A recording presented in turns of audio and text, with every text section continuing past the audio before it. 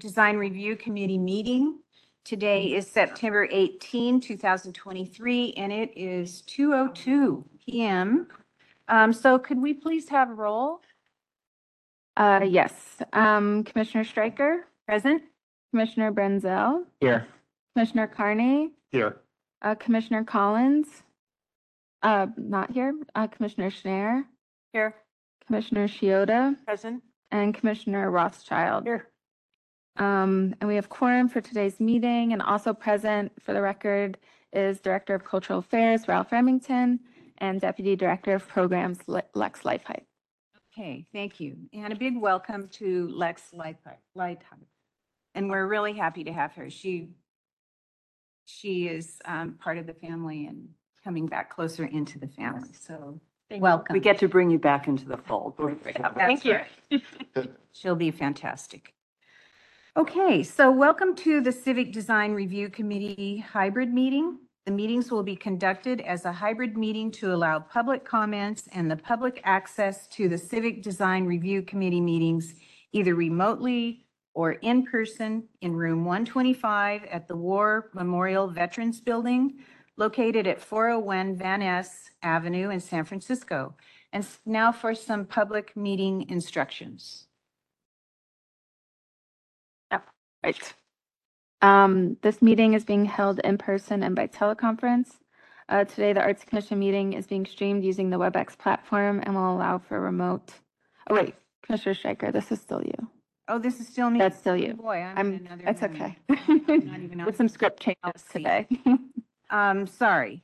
This meeting is being held in person and by teleconference. Today, the Arts Commission meeting is being streamed using the WebEx platform and will allow for remote viewing and public comment. While this technology allows individuals to join the meeting remotely, it may not be as seamless as we would prefer. There will be gaps and delays as staff transitions the technology between speakers. Please know that we're doing our best and ask for your patience. I want to remind us of the policies and procedures for public meetings. At this meeting, we're bound to follow the structure of our agenda and adhere to the best practices set out in the Good Government Guide.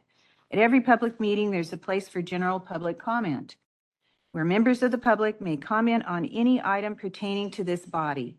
In this case, please keep your public comment to items under the purview of the San Francisco Arts Commission. For every item on the agenda, there's also a space for public comment pertaining to that item. Respectfully, we ask that you keep your public comment on topic. Each public comment is limited to 3 minutes. Public comment will be taken both in person and remotely via WebEx. For each item, the Commission will take public comment first from people attending the meeting in person, then from people attending the meeting remotely. However, there have been some slight system updates to provide public comments. Therefore, please listen closely to our updated public comment instructions that will be provided by Program Associate Paris Coates shortly. And last, a few virtual meeting housekeeping items. For the public and staff joining remotely, please mute your microphones to minimize background noise.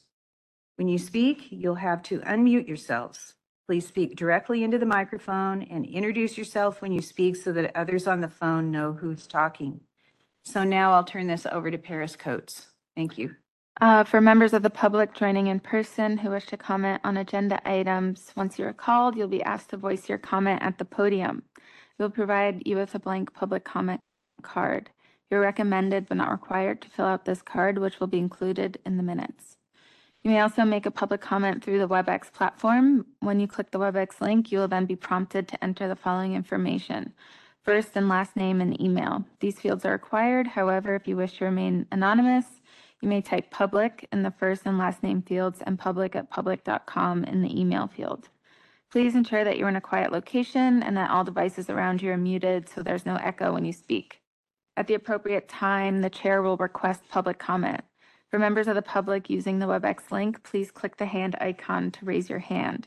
This will place you in the public comment queue. When it is your time to speak, you'll be unmuted by the moderator. And when your time is up, you'll be muted. For members of the public calling by phone that wish to make a public comment, when the public comment period opens, press *3 to be added to the speaker line.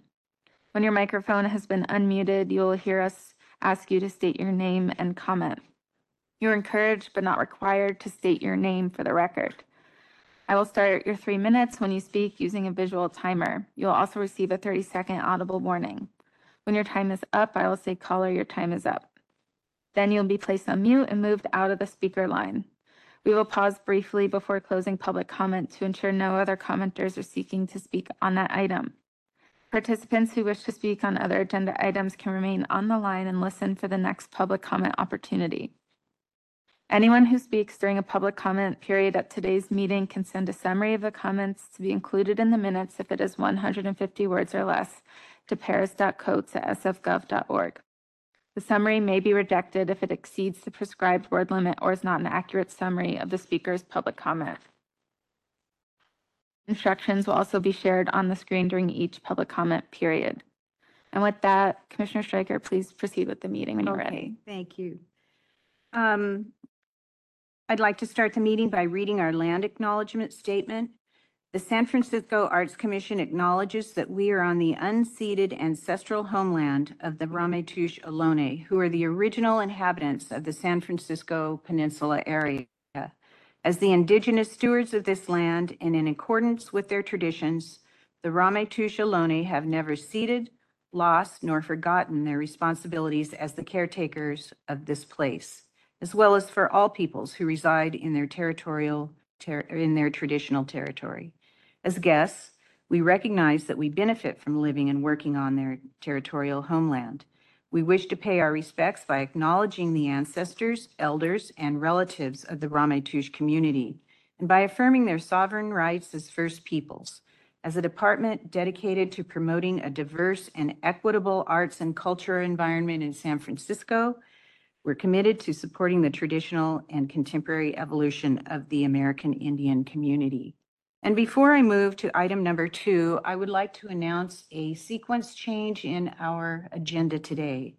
For item number 3, we will be seeing the presentation for the Zuckerberg San Francisco General Child Care Center. This is a conceptual presentation.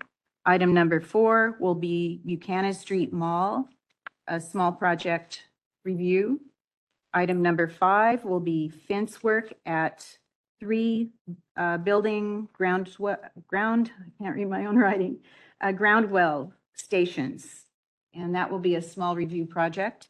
And we will see item number 6, the SFMTA Potrero Yard modernization project at phase 1. That's item number 6. So we'll now call for item number 2, general public comment. Is there any general public comment? We will be taking in-person public comments first. So for those joining in person, please proceed to the public comment podium. And for those joining remotely, please raise your hand if you're listening via WebEx. If you're calling by phone, press *3 to be placed in the public comment queue. We're currently on item 2 and instructions are on the screen. As a reminder, your time will start when you begin speaking. You will see a visual timer on the screen and receive a 30-second audible warning before your time concludes. Then you'll be muted once your time is up. You may stay on the line if you would like to speak on other items. Anyone who speaks during a public comment period at today's meeting can send a summary of the comments to be included in the minutes if it is 150 words or less to paris.coats@sfgov.org. Now we are seeking in-person public commenters. Is there anyone who would like to make a public comment on the current agenda item? Okay, now we're seeking comments from those joining us remotely. Is there anyone that would like to make a public comment on the current agenda item? Looking for raised hands. Not seeing any.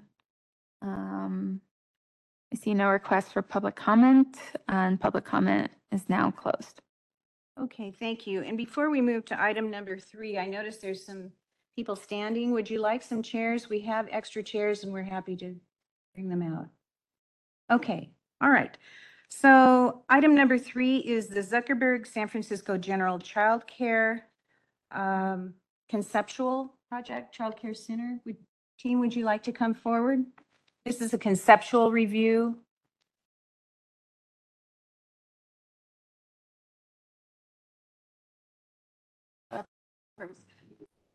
slides.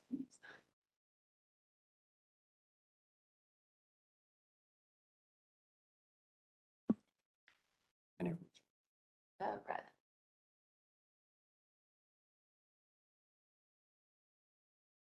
Commissioners, I'd like to introduce my team. I'm team leader, architectural team leader, Sei Okada. This is DPH project manager, Melinda Prieto. This is architectural designer, Konstantin Zulatev. And we have landscape designer, Nicholas Hansel. And today I'd like to talk about the childcare center at the Zuckerberg San Francisco General Hospital. And this is for the concept design review. And here's our agenda, and I'd like to introduce the project by Melinda here. For having us today. So just a brief insight on where we've come so far. So in 2019, I was brought onto this project to build a childcare center for ZSFG. Childcare is a huge need for people working at the hospital. So we're doing what we can to have one as close to campus as possible. And if our staff can't fill those slots, it will be open to the community. And we are very excited after looking at a variety of locations that have fallen through. We're just so happy to finally be here with a concept design and ready to push this forward. So that's some history on the project, where it came from, and I'm going to leave it to the design team. Thank you, Melinda. So the campus will be located at the hospital the center will be located at the hospital campus, southwest corner, and it'll be by Pochero Avenue and 23rd Street.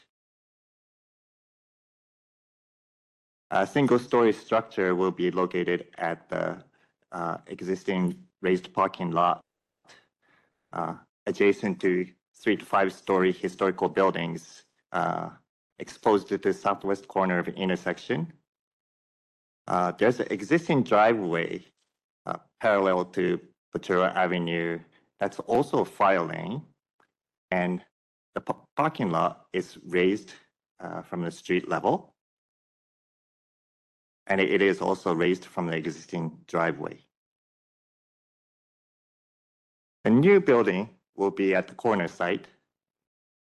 To respect the historical building, the new building facade will align with the existing historical building, providing 10-foot setback shown in blue. And the new building will be on the raised lot 8 feet above the street level. Now the center is really for the childcare. We focused on providing the outdoor play area in the center to provide a secure outdoor area surrounded by kids' classrooms that have immediate access from the kids' classroom to the outdoor play. And we enclosed the facility with entry and admin. Here's some studies that we did for daylighting and massing. And we've also reoriented the buildings. Our preferred option is at the top right. Now the childcare center facilitates 41 children, containing infants, toddlers, preschool classrooms.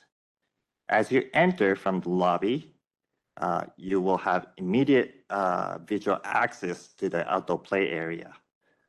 Then children will lead into classrooms through these breezeways, which is outdoor corridors, and shaded.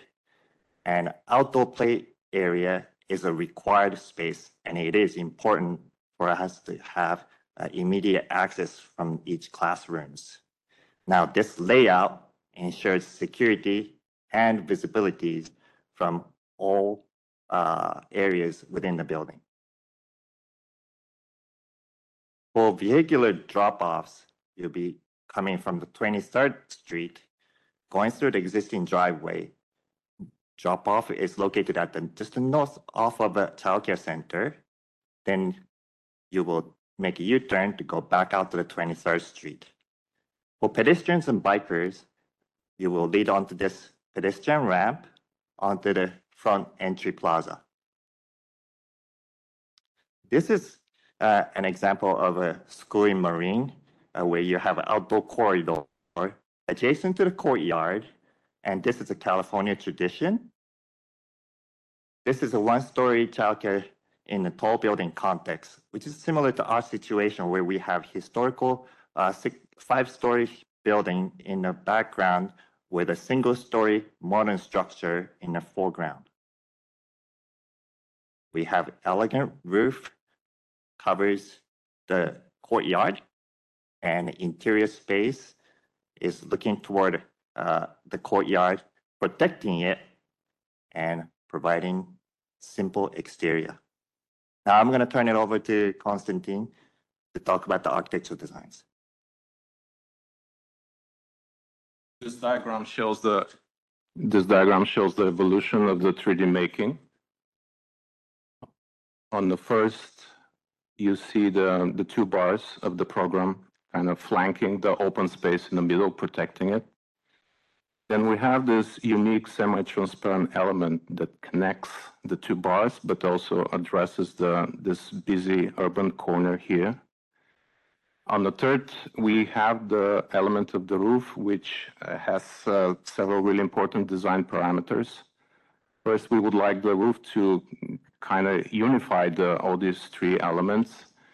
And because we're surrounded by big buildings, we would like the roof to have a very appealing appearance from high vantage point.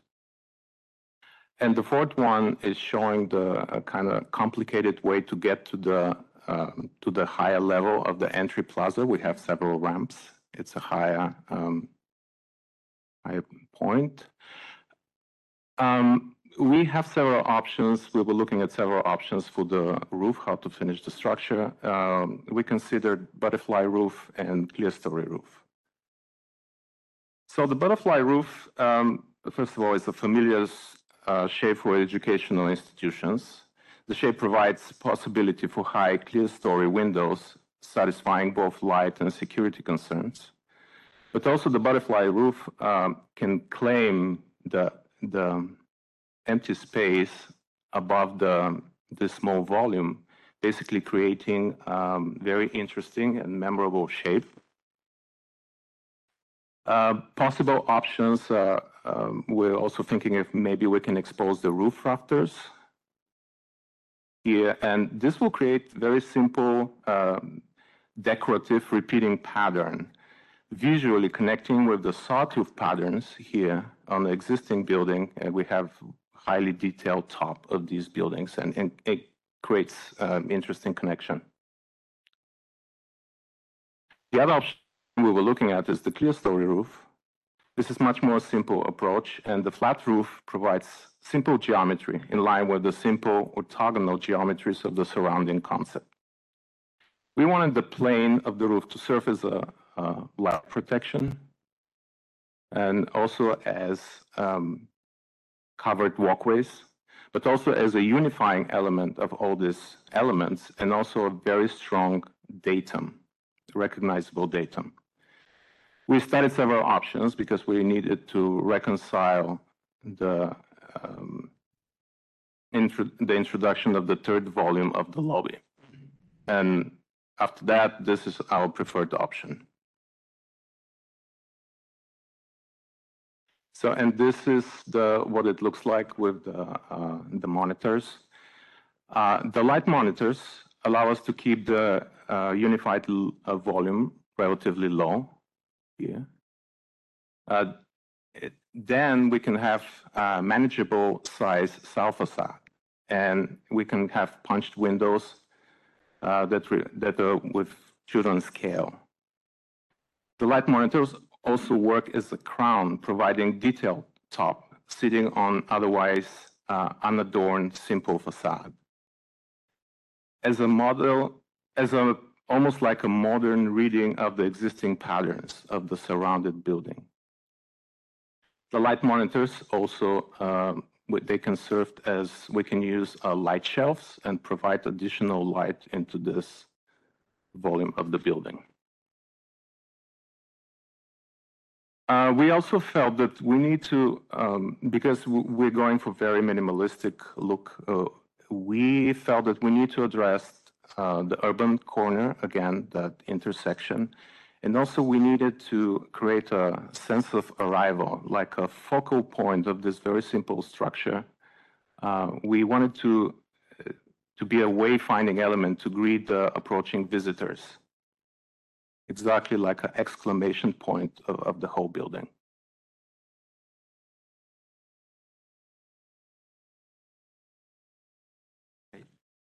Now I'd like to turn it over to Nick for the landscape design.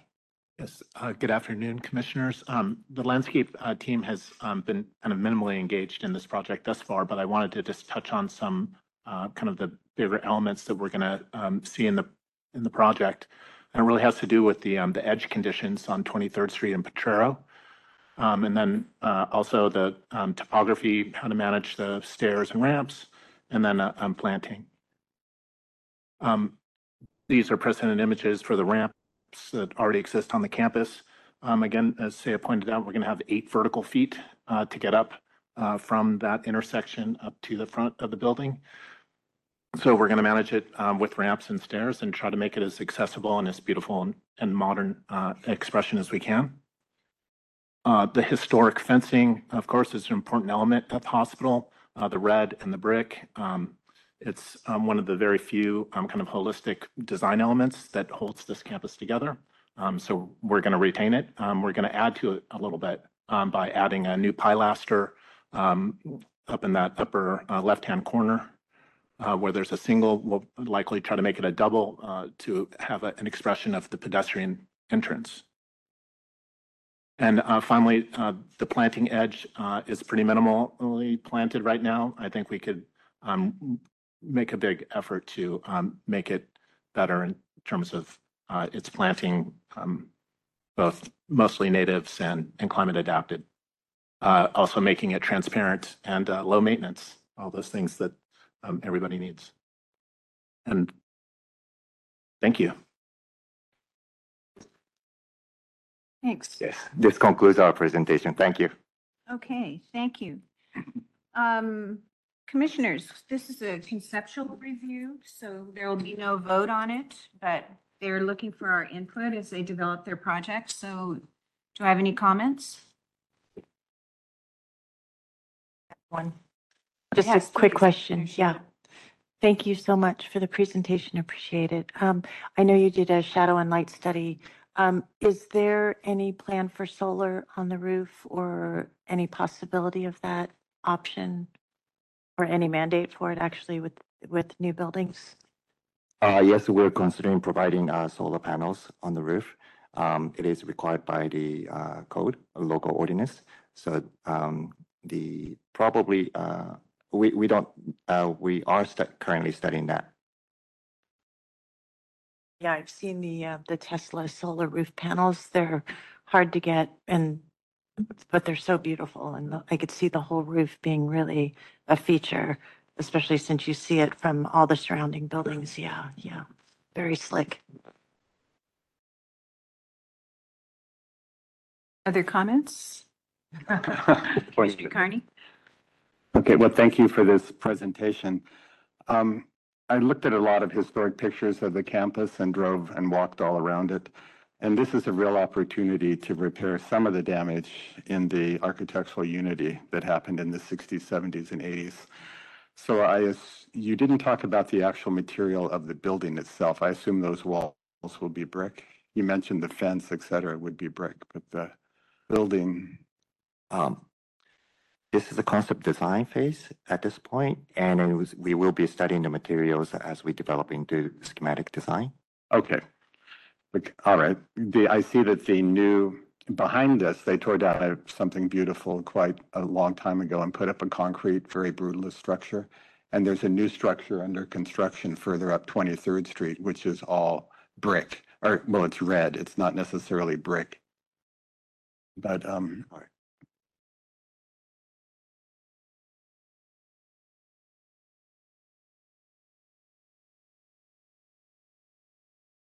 It's further up on 23rd.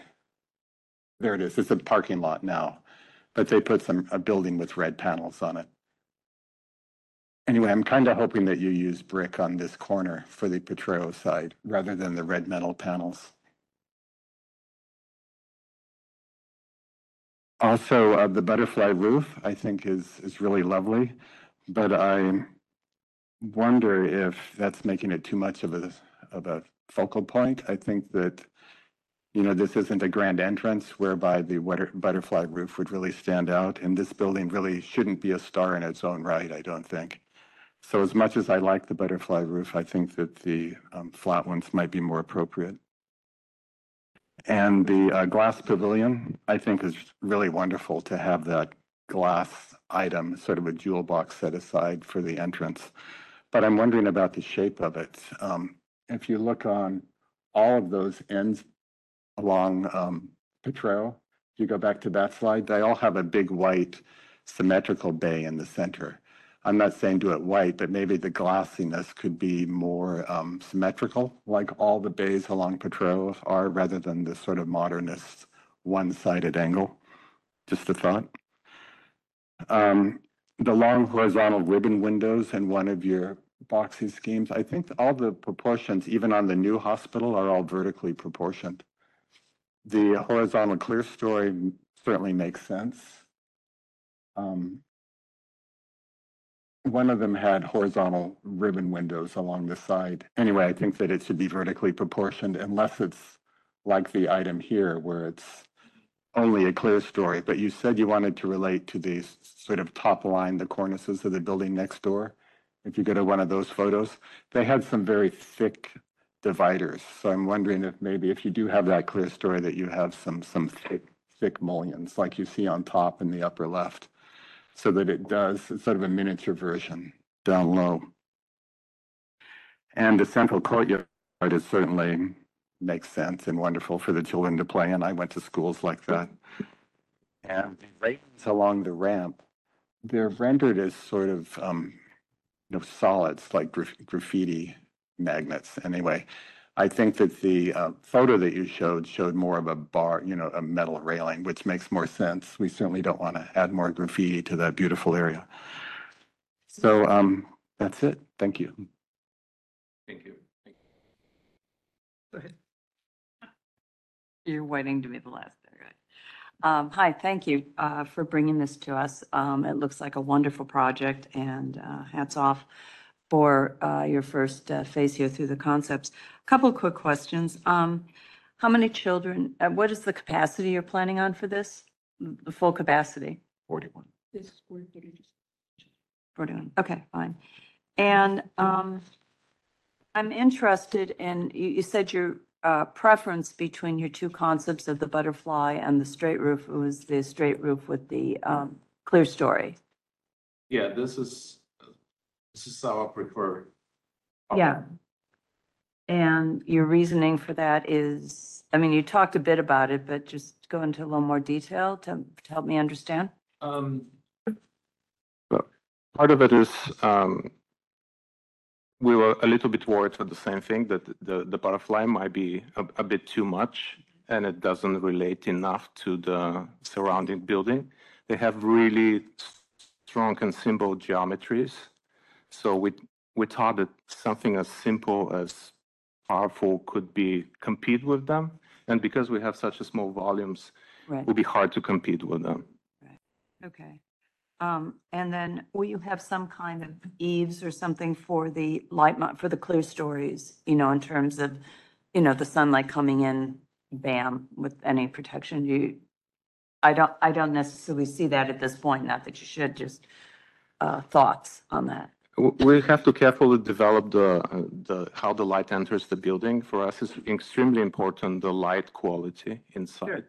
At the same time, we would like not to open the front facade too much because it's I'm not talking about, issue. I'm talking about the clear story windows that you have there. Mhm. Is there any kind of an eave sunscreen for it? Is there a depth? There is a little bit of eave Okay. down there. It's hard to see at this scale, but there's a little bit of eave. Basically, this is pushed back, so again, we need to we need to really study it, Yeah. how much light it hits. Yeah, so that's one of my suggestions is make sure to study and be aware. If you go with the clear story concept, which is fine, Mhm. that you make sure that you're not getting the light, just like Yeah, blinding the kids. I agree. That's why it's somewhere between clear story and light monitors. We pushed it back a little bit. Sure. And then the openings at the south facade is basically at the kid's size, at the kid's scale, so they can pick outside. Yeah, no, I mean, the entry is lovely and your whole concept for it, I think, is you're doing a nice, simple, clean, elegant little building. And I think that's absolutely appropriate there. So I congratulate you on that. One thing for the landscape architect is as you're working with what you can there, it seems this is a perfect opportunity to be very playful with the landscape. So I hope as you develop it, you'll go along in those ways. And that's about it. Thank you. Are there any other comments? Something you want to go? Commissioner Rothschild? Right. Thank you very much. Appreciated the presentation. I have a couple questions. I was wondering if you could talk about the space in between the buildings. And I get the simplicity of the bars. I was wondering if there is any discussion, thank you, if there's any discussion about whether the bars would be angled or there'd be some interplay between outdoor and indoor that was not so equal. Just a question. Currently, we require that the lot is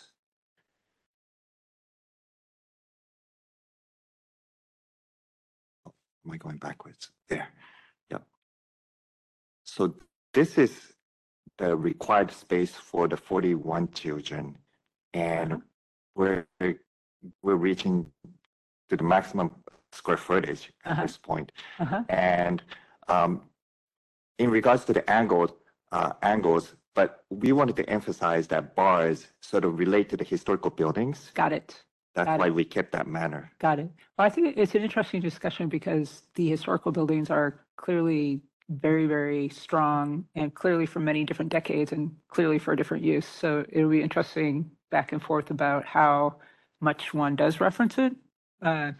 Just open question because it could be interesting to see, and I know it's a small building and I don't want to oversimplify it, but if there's any cant in the walls or any playfulness, right now it feels very institutional, which I'll add to, which is, believe me, I'm a total modernist. I'm not against it, but just a question. And then the other question I have is, it's interesting that you put the kind of thick enter gather play at the front. And then as you enter, you see the play storage. And so I was wondering if there's any discussion about making it more of a U. And I don't know how you would do that because I do appreciate that you have this kind of decompose as the kids come in and they play and they, are greeted by the students. But right now, as they enter, there's that very nice, safe, kind of tucked in feel on the right-hand side of the slide there. So I was wondering if there's any program that might go there that would make sense. So just a question for, like, maybe it'd be fun to have food there and they can have like a picnic so they would come out or whatever. I don't know, just a question for you folks. I personally feel, just again, super subjective, I suppose, but the flat roofs to me seems very institutional. And I don't think this building necessarily has to relate to general hospital. I mean, they're as different as could be in so many different ways. So I think that as a child of 0 to 3 or 4 entering a very playful, light and airy structure with the butterfly roof and the integration of solar panels, if possible, it is a really nice option. And I don't know if there's other options besides butterfly or flat or or sawtooth or what have you, but it'd be really interesting to see more roof studies, I guess, and see where you get your most bang for your buck. And then and then as Mr. Shioda pointed out, really the that roof facade is really your typical prototypical fifth facade, right? So people are going to be looking down on it. It's an opportunity for something. I don't know whether it's solar or a fun graphic or nothing. I don't know. But and then another question is, where is the mechanical equipment? Especially in the flat roof, that's going to be a bummer. So think about that. And then I'm also interested in the program for the outdoor space. And I know this is just conceptual, but and maybe this is not the right time to bring it up, but and maybe it's the landscape architect, but it's outdoor play. Like, again, I would love to see more of a conceptual thinking between how the outdoor and the indoor shift together in this age group. Right now, it's like, toddlers, outdoor, preschool, like conceptually, how does that, how do those play areas integrate more? And I think that's it. Great project. I wish I was working on it. Thanks. Yeah, it is a great project. I have a few comments too. You've answered most of my questions in the presentation, so thank you. A couple of things. One thing that occurred to me is to get it, as you were working on this, to get as much light into the center as possible. And I was wondering if you'd considered any kind of translucent canopy rather than a solid canopy around the perimeter or just in general. To ask if we'll get some good sections when you bring it to us in phase 1, because sections really help, especially with landscape. And it might even be fun to look at topo change in the courtyard. It'd be really animating for kids and playful. One thought that occurred to me as a means of connecting the building to the campus overall is perhaps the plinth for the ramp could be brick. Even if it could be a straight flat, or it could be an undulating surface, but it could be a brick material. And then that might give you the freedom to play a little more above it. And then last but not least, for the landscape architect, I hope that we might have some wildlife in there. Wouldn't it be great for kids to have butterflies or caterpillars or to hear birds? Something that would really invite that in to give them that. Yeah, for sure. So around and in.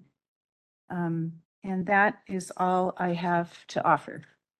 Yeah. Nice project. Yeah, and that's a great idea. I love the healing garden, and I'm sure you've sat in it and checked it out, but some connection. It would be anyway. Great idea. Okay, so I just had one more question about the history of the project, and I'm always interested in land use and how you got allocated the parcel.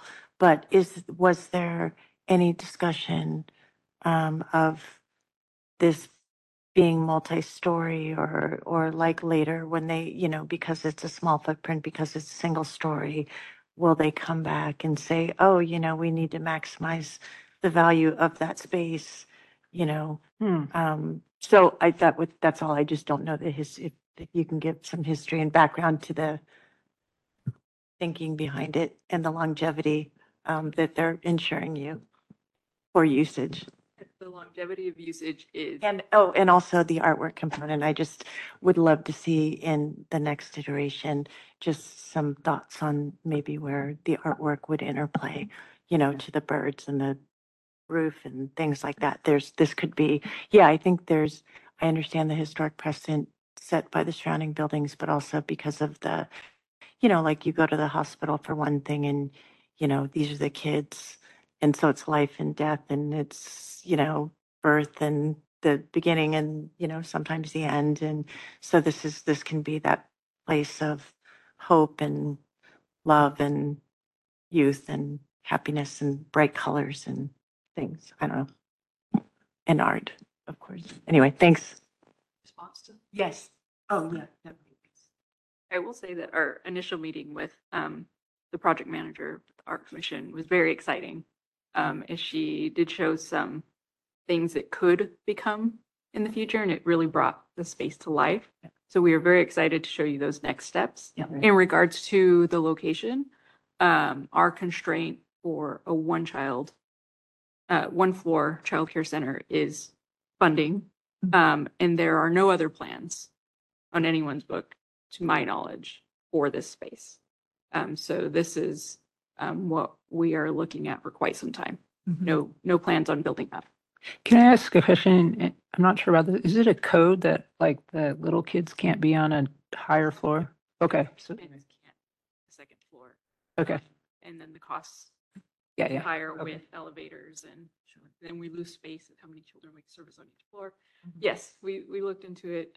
This has been our best option so far. Can I ask a quick question? Sure. You mentioned cost. What do we have a sense of the cost of the project? And also, you mentioned you started in 2019. It's 2023. When do we expect children in the preschool or in the daycare center? We're hoping you can expect children in a daycare center in 2025. Awesome. Cool. Yes, if we maintain our on our track that we're currently on, 2025 Cool. is when we can open. Awesome. Great. Fast. Nice. Okay, is there any public comment on this item number 3?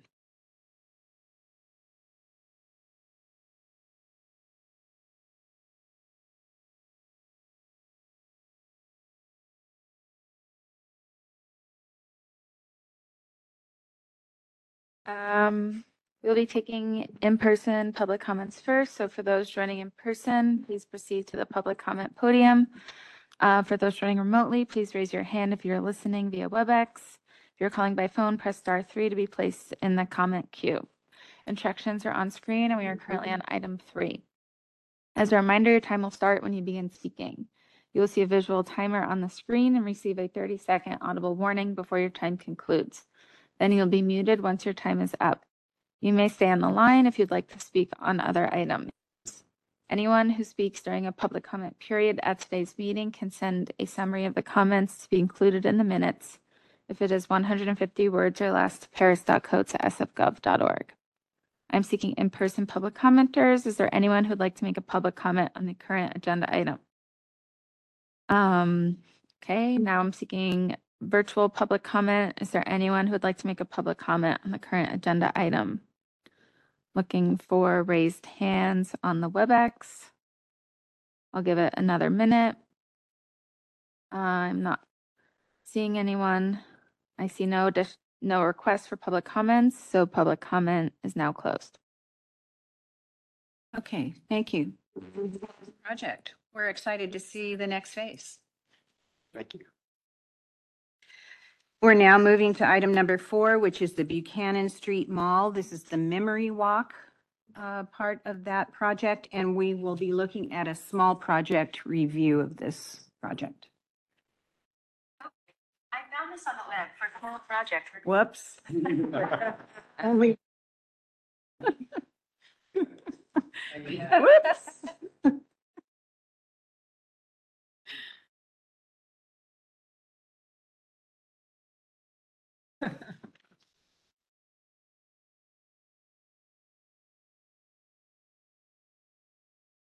Oh, great, great.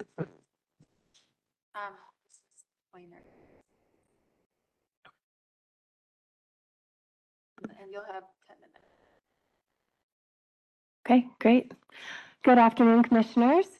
We're here again presenting an aspect of the Buchanan Street Mall renovations, following up as planned from your previous park design review. The Memory Walk is intended to connect all 5 blocks of Buchanan Street Mall, creating a safe passage and Afrocentric design, including monumental gateways, special paving, interpretive elements, and providing a platform for future community-led art and storytelling. Oh, sorry, can you go back just one? So I just want to mention this project team is quite large. It includes 3 city departments, a variety of specialty consultants, Trust for Public Land, who's provided in-kind support for community engagement and project management since the project inception, and who also has received a Prop 68 statewide parks grant to fund the design of the Memory Walk and installation of elements on an initial 2 blocks, as well as several community-based organizations. So Buchanan Street Mall is in the Western Addition in a historically diverse neighborhood within Supervisorial District 5. The park is situated in the Fillmore, previously known as Harlem of the West, which was massively reshaped during redevelopment in the 1960s and 70s, suffered tremendously during the crack epidemic and the war on drugs and subsequent period of disinvestment, and continues to experience high levels of violence. Buchanan Street Mall as a park spans the full width of Buchanan Street for 5 blocks between Grove and Eddy Streets, segmented by the cross streets of Turk, Golden Gate, and McAllister. Park is primarily bordered by public, low-income, and cooperative housing developments, and the large central blocks are anchored on the west by community institutions, Rosa Parks Senior Center, Ella Hill Hutch Community Center, and the African American Arts and Culture Complex. Can do the next. So in 2014, local organizations Green Streets and Citizen Film began a robust community process for reimagining Buchanan Mall with the support from Trust for Public Land and in partnership with Recreation and Parks, and a growing list of other local community organizations and other partners. Those logos are too small to see. I realize that. But the history of the project is marked by several outreach innovations, providing a variety of opportunities for community members to ask one another how they wanted to experience their local neighborhood park. The extensive engagement led to the creation of the Buchanan Street Mall Vision Plan in 2017, the conceptual design in 2020, and the launch of the Park Improvement Equity Action Initiative in 2022. So through this Equity Action Initiative, our partners are responding to the community request that public investment strengthens the neighborhood, creates economic opportunity, and improves health and wellness for everyone. Initiatives shaped for this project have the potential to ripple out to other park projects in San Francisco and beyond. So as you can see, is it okay? Yeah? Okay, great. So tremendous activity. I just want to note specifically that in the last year and a half, there have been 4 community meetings specifically seeking input on the Memory Walk themes and design development. Project information was shared at 3 community events on Buchanan Street Mall, and a survey was conducted this summer in person and online for final feedback. So this conceptual design by Office of Cheryl Barton was approved by the Recreation and Parks Commission in April 2020. And the concept plan affirmed key program elements for each block and emphasized the importance of connectivity and consistency across all 5 blocks, which is largely achieved through these noted key design features. So Recreation and Parks and our partners subsequently used this concept plan, documentation of the robust community engagement process, and these very ambitious project goals to seek additional funding for the project in order to realize the community's full vision. So as we receive new grants, we would touch back in with the community in order to refine the design block by block. And we have brought schematic designs to Arts Commission Civic Design Review 3 times previously as the project scope has expanded through time. I just want to note how you can see in these renderings that the lighting, the furnishings, and the planting palette provide consistent design language throughout the park. And with that background, I will pass it off to landscape architect with San Francisco Public Works and our project lead, Brett Demarais. Good afternoon, commissioners. So Public Works has been involved in developing the landscape architectural design for the 5 blocks of Buchanan Mall since the schematic design phase. However, 2 other landscape architects have also been involved under the Trust for Public Land, conducting community engagement and visioning for the Memory Walk and its elements.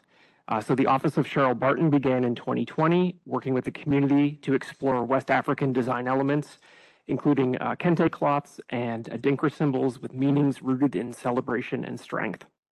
And in 2023, Studio MLA, still under the Trust for Public Land, continued this process and explored the idea of home, which was found in the Victorian architecture lost to redevelopment, as well as the cultural diversity of the neighborhood.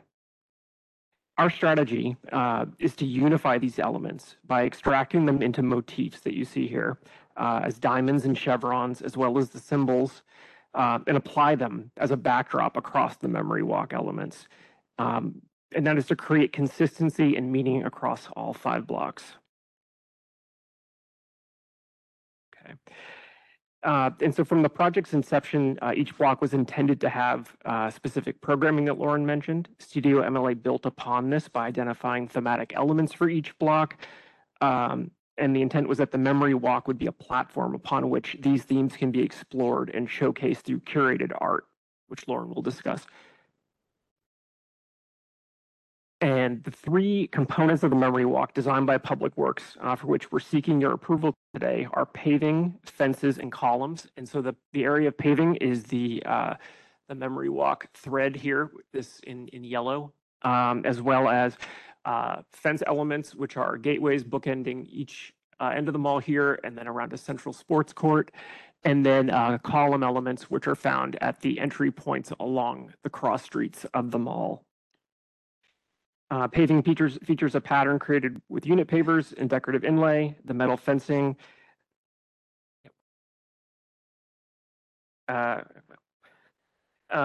The enlargement here shows a typical representation of the memory walk paving using unit pavers to create the textile pattern, featuring the unifying motifs of diamonds and chevrons. And then the interstitial spaces would feature decorative nickel bronze inlay symbols set flush in the paving, and those symbols themselves would be selected as a part of an additional community process.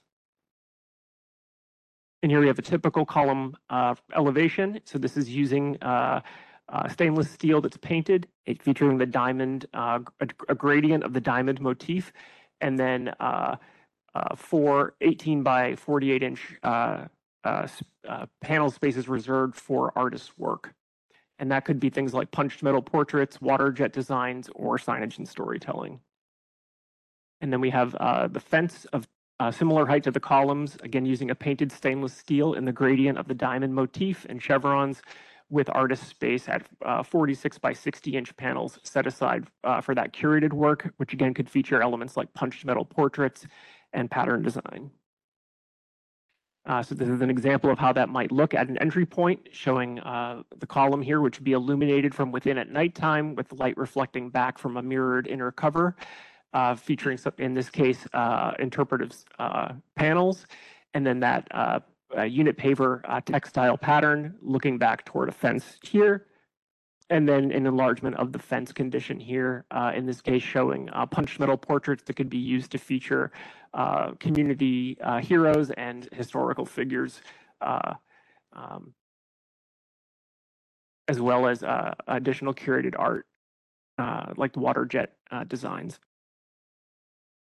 Go to the next one, please, and then back to this one. So as we move forward beyond conceptual design, Trust for Public Land continues to lead engagement and programming related to the Memory Walk in collaboration with Recreation and Parks and other partners, African American Arts and Culture Complex and Citizen Film. So these 4 partners have shaped programming to mentor emerging artists, invite community curation and participation, and frame future art and interpretive opportunities along the Memory Walk. I want to assure you all that the project team has consulted with the San Francisco Arts Commission Public Art Program Director several times on best practices for a public art process and how and where we differentiate original artwork from project interpretation. You can go to the next slide. So Brett mentioned a few items where this community participation is more on the interpretive side, and here we are showing possible future community-led art opportunities. And again, I want you to know that the parameters for unique art opportunities as well as funding strategy and maintenance plans, are being further developed this fall with those 4 project partners and additional community input. And original artwork opportunities like murals, multimedia opportunities, and sculpture will be approved by the Recreation and Parks Commission before a public request for qualifications is announced. And opportunities will move through these best practices of a public art process, including community input, panel selection, and concept approval by the Arts Commission's Visual Arts Committee. Thank you. Thanks. I have a quick question before I ask commissioners to make comments. Can you please be very specific about what we're reviewing? Are we reviewing elements? Are we reviewing pavement? Are we reviewing items? Are we reviewing patterns? It's not quite clear to me. If you could be very focused in your answer, I think that would help our discussion. Want me to respond? Sure, let me think back. Yeah, Brett's going to go back to the slides. So we are seeking your approval on the landscape design, including the paving and these gateway column and fencing elements. Okay. Yeah, future art opportunities will go through a separate process. So will you show us the landscape design that includes those things? Otherwise, it seems to me that we are looking at elements that we're told will be inserted, but I'm not sure where they're inserted or the materials entirely, what's the paving. So I'm just asking for more information so I know how. Okay, maybe we can just scroll through these slides. This slide shows the locations of the elements that on which we're seeking your approval. Okay. Clarify, sure. So the paving here it's this thread of paving across the 5 blocks that we're calling the memory walk. So that's all items marked with the letter A across these 5 blocks. And then these fence panels are here in C. And there's one here at the end, there's another at the other end, and then there's a pair flanking the central court. And then we have the columns here, and there's a pair here on each end of this entry, across on each entry here, here, and here as well. In terms of materiality, we have for unit pavers, we're using a 3x9 unit paver. That's an H20 loaded paver for vehicular access because of maintenance. And we'll be using these warm gray tones like you're seeing here. And so that is to create this pattern. And then these kinds of interstitial spaces here would be this color concrete, a warm gray with a decorative aggregate, and then nickel bronze inlay set into those. Those are about 12 by 12, set flush in the concrete. And then the design of those still has to be determined through that community outreach process. It could be traditional symbols that were initially explored in that visioning. They could be contemporary symbols as well. And then in terms of the columns, we're looking at paint at stainless steel. So a marine grade 316 stainless with a Tnemec paint, 30-year lifespan on that. This would have a number 8 finish mirror inside to reflect light back. The light would be set in this concrete base here with an access panel for maintenance coming off the bottom here. The concrete base would be designed to match the memory walk paving as well. And we're looking at a very similar palette here. The fence would be a high-strength stainless steel frame, supporting, again, 316 marine grade stainless with Tnemec paint, that same 30-year finish on those as well. These reserved spaces in here and on the column would likely be made of that same stainless material. We're looking at something where we would be able to paint it and have really crisp edges, so nothing galvanized. It would probably be that, again, 316 stainless with a painted finish. Okay, thank you. That's helpful. All right, commissioners, do you have comments? Yeah, I just have questions because we went through kind of an extensive design review of the stainless garbage cans. And one of the things that came back in the photo was a lot of stickers. So just wondering about, tagging mitigation, because these are big pieces of stainless, they're big panels. So I know you're going to go through the maintenance and all of those kinds of items. So just a thought there in terms of materiality and maintenance and upkeep on that. And then I had a couple other questions that I think the artwork you're working with those for organizations, so that's great. You might have gone through this before in one of your presentations, but the artwork here is part of the Civic art collection or not, right? It's part of just staying within parks. Correct. The elements of the memory walk are planned to be owned by Recreation and Parks. And then to respond to your question, the elements on which we are seeking your approval have already gone through multiple reviews with Recreation and Parks maintenance staff under our operations division, and that's how we ended up with this materiality, so that we're assured our teams are able to maintain them. Right. So the paint, in addition to anti-graffiti coating, were part of that discussion. They felt that it was within their capacity to maintain that really well. Okay, great, thank you. Any other comments? Could you go back? Commissioner Carney. Oh, I'm Commissioner going Carney. to ask everyone if they'll just state their name, and then I won't have to for you. Okay, Patrick Carney. Could you go back to slide 10? Okay, how many colors? It's showing 3 colors up here, but your rendering is more or less showing 2. I'm just afraid that the chevron patterns and the diamond patterns might get lost if you have too many. You've rendered it so it looks like you have 2 colors, and then you have your interstitial area where the bronze inserts are. So just so the pattern isn't lost, how will you have enough contrast, or how many colors will you have? Sure. So the rendering or the plan there is correct. It's 2. So it would be the light and the dark. We just used the photo of the actual pavers from another project. We would just have the light and the dark. And then I will clarify too that the inlay is nickel bronze. So it is a silvery color. Okay. And then as for the Tenemic paint, on City Hall, we used a Tenemic coating on the dome before we put the gold on. And the Tenemic coating, you said, will last 30 years. City Hall, it's been 24 years, actually 25 years since we first put it on. And it started dusting after maybe 15 years. Anyway, I've taken it before the Capital Planning Committee and other things, because it is a problem and it will have to be redone, and there's the gold on top.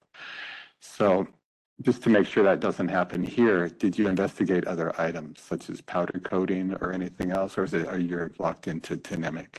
So Tenemic was definitely the preference of Recreation and Parks maintenance and operations, because they can touch that up much better than powder coating, which really shows the touch up.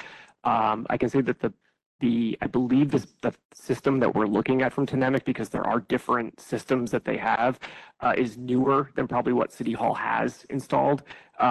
They're telling us it's 30 years, but of course we haven't had 30 years to verify that, but we're going with really their top of the line system. Good. Yeah, 25 years. Hopefully they've done something better. But it did start sort of losing the sheen and powdering out after maybe a dozen years.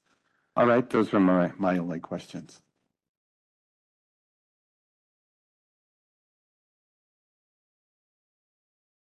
Abby Schneier, you've come before us many times before, and all the way through, I think it's a fabulous project, and it sounds like you've done your homework based on your responses to the questions, so I applaud this, and I think this is just a fabulous project. I'm very excited about it.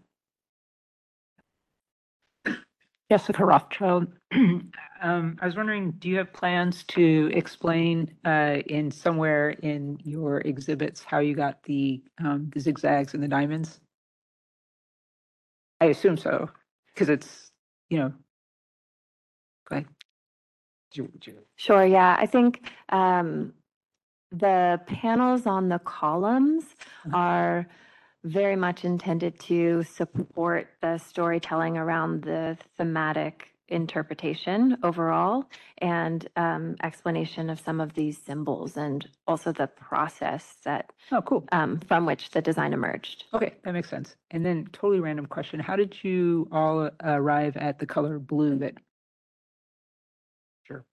So that color blue was selected by the community during that visioning process under the Office of Cheryl Barton. And so Okay. we've just maintained that. Uh-huh. Yep. Okay, thank you. I appreciate that. Any other comments? Sorry, I misunderstood because these seemed like art interventions rather than elements that you were describing as landscape. So I have no comment either. Nice project overall, but no other review comments. Is there any public comment on this project?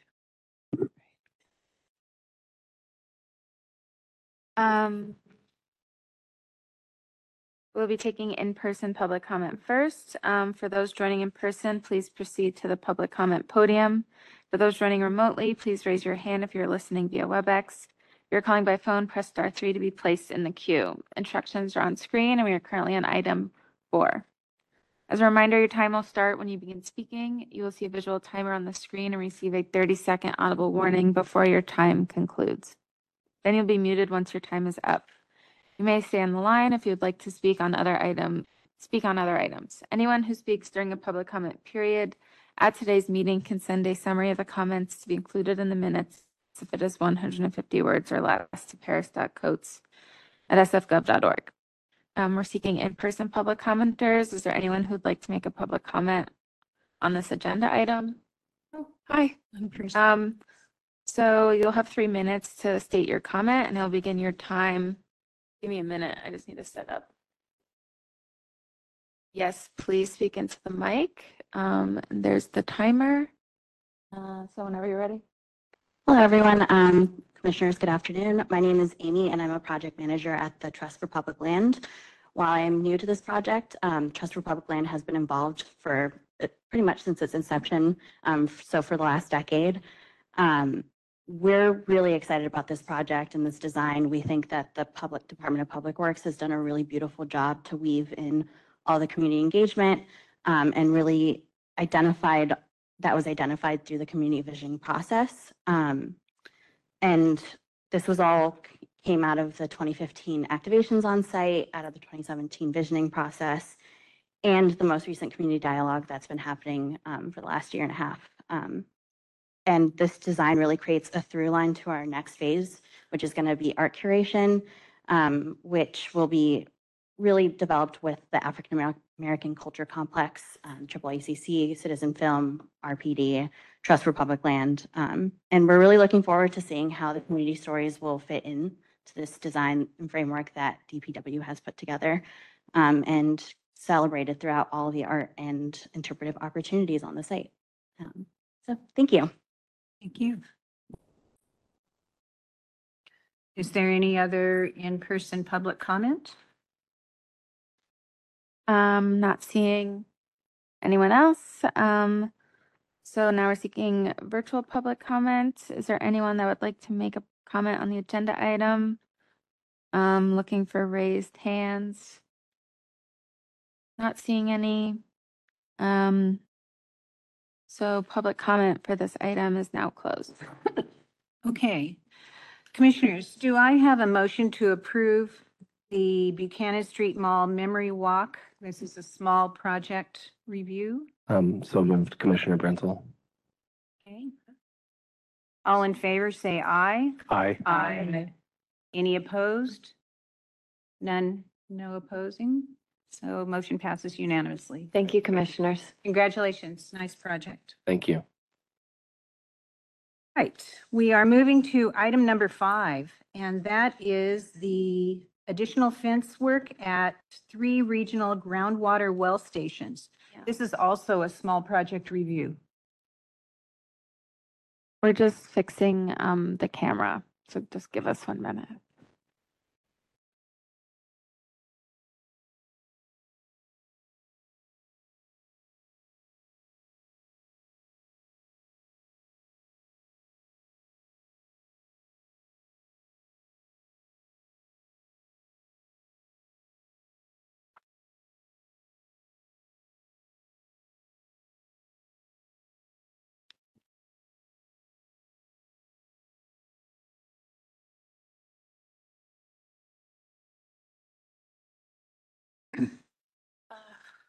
So the camera got disconnected.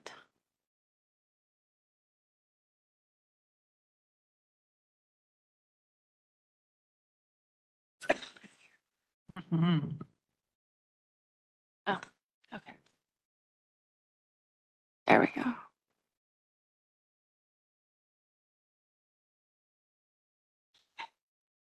Thank you.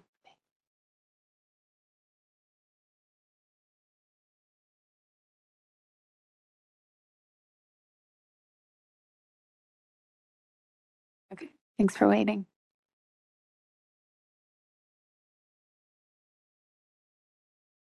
And team, you'll have 10 minutes to present. Okay, we can start. Good afternoon, commissioners. My name is Tracy Kale, project manager with the San Francisco Public Utilities Commission. We are here to present and acquire the approval for the Civic Design Review, a small project of the additional fence work at 3 regional groundwater well stations. Ali Chan, the project engineer sitting beside me, will provide an overview of the work at each location. The first location is what we call Hickey Boulevard Well and Treatment Facility located in South San Francisco. The second one is what we call Colma Bart, also called F Street Well and Treatment Facility. And the third location is at Linear Park, also called South Spruce Well and Treatment Facility located in South San Francisco.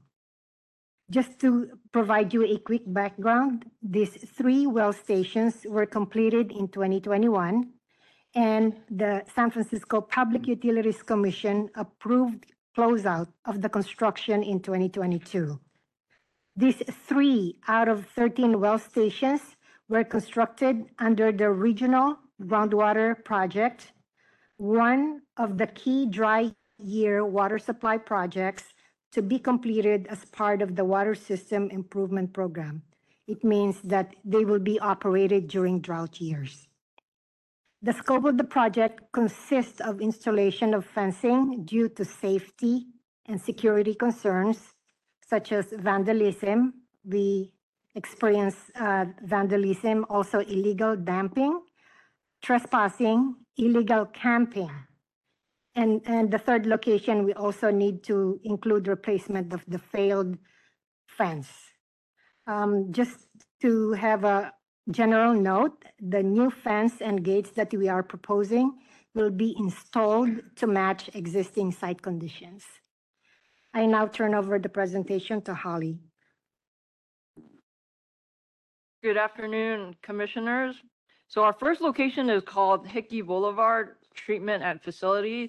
The slide you see on the screen right now is just an aerial view of where the location is. So there is a existing fence, and this is the in black is the approximate location where the existing fence is and existing gate. So our site is located between Hickey and Camaritas. This is the Chevys in South San Francisco. So this is our site as I circled in the red highlight. Where I have pointing down is a street view of the existing fence, and there's illegal dumping at the site and stray feeding of stray animals. And then here at this location is that this is Alta Loma Drive, and this is the existing fence and gate coming from that site. This is the existing conditions.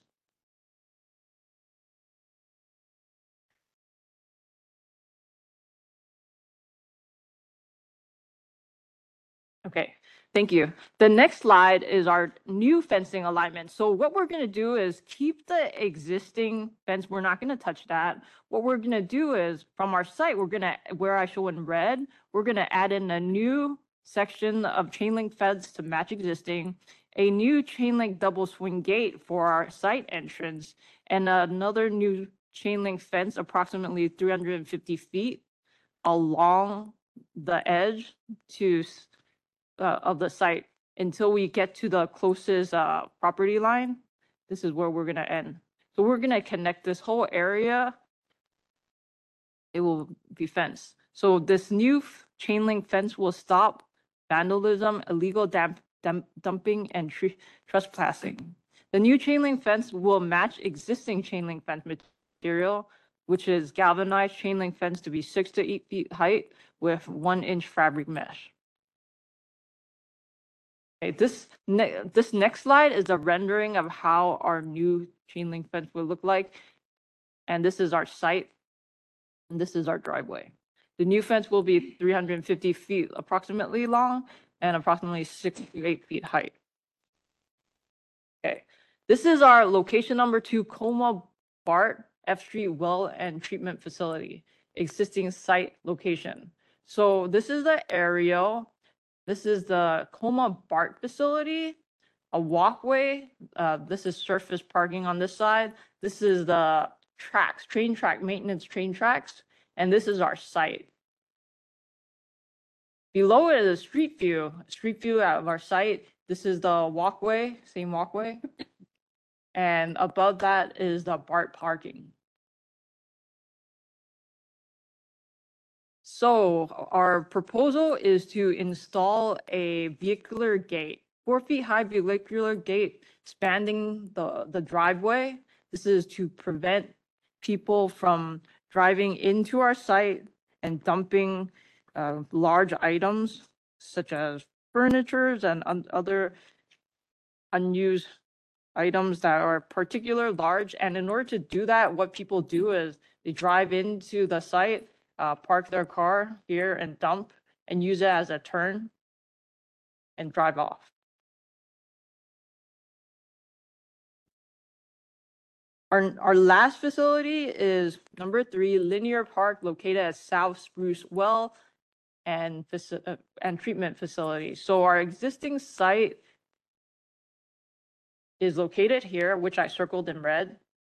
This is the existing Centennial Trail. This is South Spruce Avenue, and this is a existing credit union, and this is a San Mateo agency.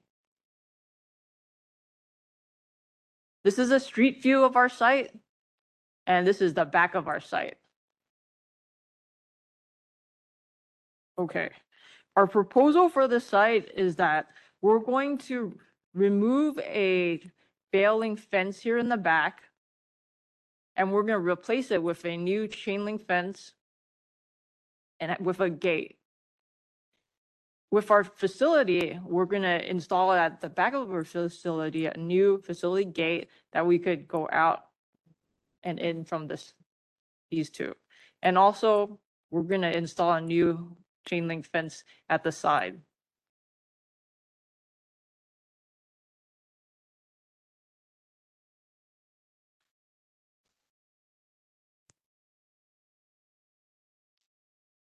And lastly, this is a close rendering of our new chain link gate and fence. It will be 6 to 8 feet tall and approximately 30 feet from the next fence over here. This is the failing fence. As you can tell, it's kind of just toppling off. And that's the end of our presentation. I'd like to open it up to everyone. Okay, thank you. Commissioners, comments? I'll go first this time. Jessica Rothschild, I just wanted to say that was an amazingly entertaining presentation on chain links. You somehow made it very interesting, so thank you. I'm being completely serious. I appreciate that. This is another somewhat random question, especially on the long chain link fence, the one that I think was across from the Chevy's restaurant. Is there any funds or responsibility by the city or anything about that also pairs planting with chain link fence like that, like some trees or vines or anything? I assume that would be a whole nother agency, but I've just maybe, I don't know. It would be nice if there was like a chain link fence over a certain length, that there's some funding for landscape? So the reason this facility is a well station and it's only used during drought years. And so on a monthly basis, it needs to be maintained by exercising the equipment inside the treatment facility. So there's really not much activity that's going on. So it may be difficult because it's our property. Got it. And so if we put in plants, it will create more maintenance. Got it. That is probably Got it. the only thing that they will have to maintain are the plants if Got they it. come. Got it. Got it. Got it. So it's not a practical thing. It's not a practical I thing. understand. Thank you. Any other comments? I had a question, especially using this slide. We have this terracing down of panels. It seems to me that it would be much nicer to have just a single Will line do. down. Yes. So I personally would prefer to see that. I Yes. think that would look nicer. Okay, we'll do. Okay. Thank you. And did I have another comment? I don't know if I have the funds for a darker fence, a painted fence, which would kind of blend into the landscape. I know that would be more expensive. I wanted to know what.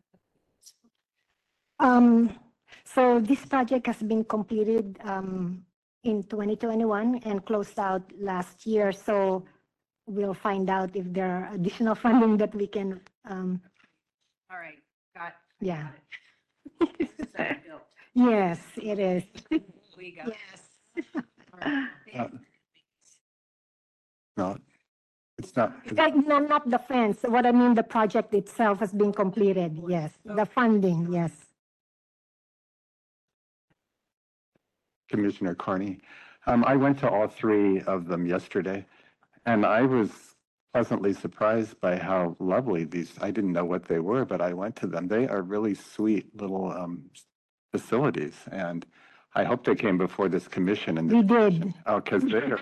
Yes, you approved that. You approved the look. I love the ins and outs and the board form, and then the black in the anyway, lovely, well done. So the Hickey Street facility, the one, I also agree with Commissioner Stryker about making it straight, angled. yes. But I wonder why the gate on Spruce is fancier than the gate here, because more people see the gate on Carmaritas Avenue behind Chevy's than they do on the other one.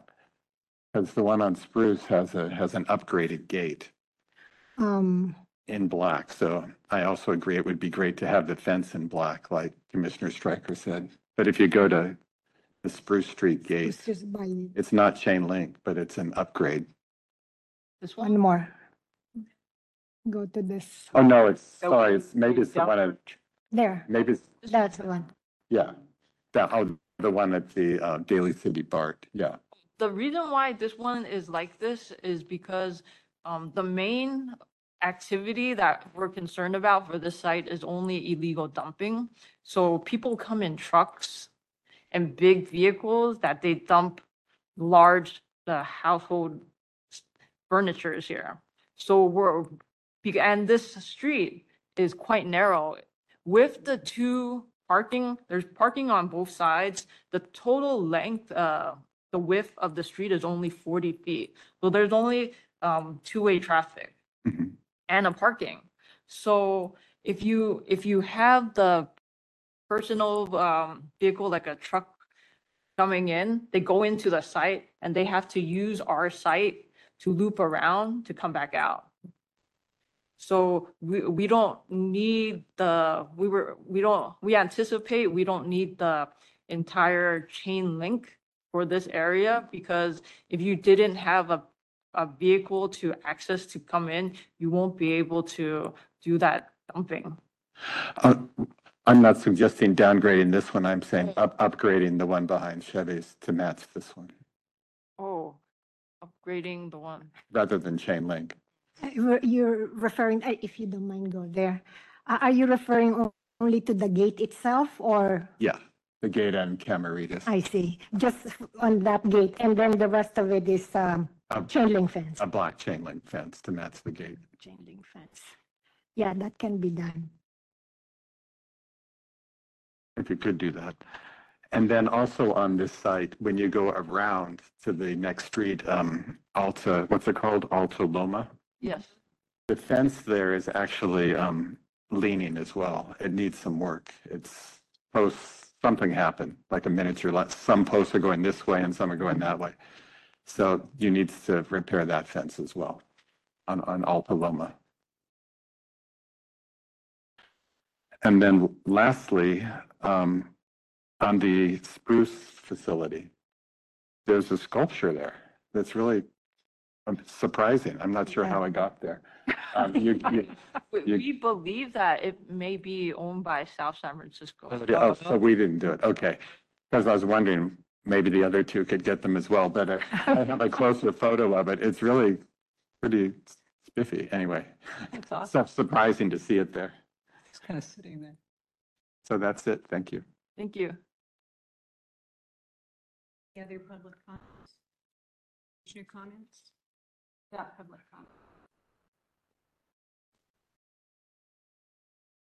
comment. We'll be taking in-person public comment first. So for those joining in person, please proceed to the public comment podium. For those joining remotely, please raise your hand if you're listening via WebEx. If you're calling by phone, press *3 to be placed in the queue. Instructions are on screen. We're on item 5. As a reminder, your time will start when you begin speaking. You will see a visual timer on the screen and receive a 30-second audible warning before your time concludes. You'll be muted once your time is up. You may stay on the line if you'd like to speak on other items. Anyone who speaks during a public comment period at today's meeting can send a summary of the comments to be included in the minutes if it is 150 words or less to paris.coates@sfgov.org. So we're seeking in-person public comment. Is there anyone who would like to make a comment on the current agenda item? And now seeking virtual public comment. Is there anyone who'd like to make a comment on this agenda item? I'm seeing any hands raised. Give it another moment. I see no request for public comment, so public comment is now closed. Okay, thank you. Commissioners, I may need some help for the streets, but do I have a motion to approve the additional fence work at 3 regional groundwater well stations? This is a small project review with the following contingencies. If funding allows, that the fencing will be a single line rather than a stepped fence, series of stepped fence panels, that it be black chain link fence where it is publicly visible, and to upgrade the gate on, and I don't remember what street, Commissioner Carney. Camaritas. Camaritas. Do I have a motion? Second. Oh, So move Shiota. Yeah.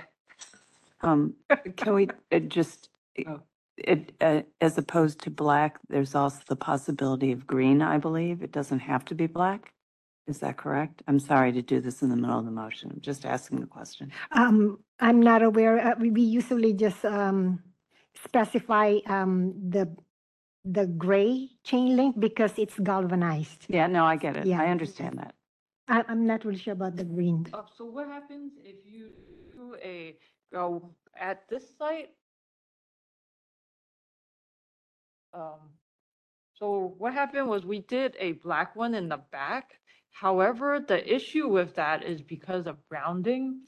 Once it is a black PVC, we couldn't, the contractor had a very hard time grounding it. So we couldn't even put a ground rod. So once there's, it gets dangerous if someone touches it, then. Let me see. Okay. That's why. All right, I'm sorry. Yeah. You retract the motion. Okay, And I will sorry. make a new motion. Okay. Do I have a motion to approve the additional fence work at 3 regional groundwater well stations as a small project review, if funding allows, a single line rather than a stepped fence line. That we also ask for, and an upgraded gate at Camaritas Street to match the other gate. I don't remember the street, to match the other existing gate. Do I have a motion? So moved, Commissioner Schenier. Second. I second it. Okay, Commissioner Rothschild. All in favor, say aye. Aye. Opposed. Okay, motion approved. Great, thank you. Thank you.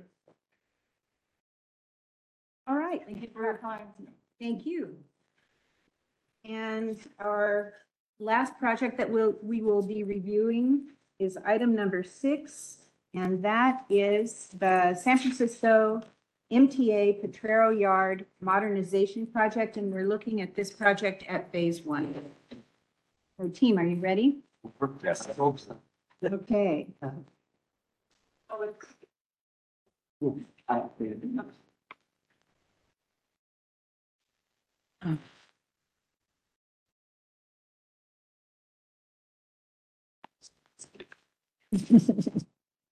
That's good. That really You know what I mean? So surprised. Is that not? Thought it was coming. Oh, wow. Yeah, I can. Put it on. Disappears. I know.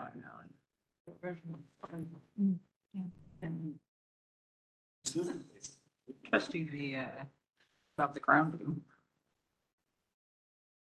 They're setting up. There was a. Oh my gosh, wow. That's quite beautiful. That's there it is. Looks like it's kinetic. And it went so. Kind of sitting there. Is that the sculpture? Oh. Yeah, they should. I remember those feelings. They're sweet, aren't I think they're beautiful. See? Oh. They look like, what's it? Our fences. Yeah, Belgian. Wow. I know. And you'll have 15 minutes, and I'll give you a 3-minute warning. Okay. Can we start now?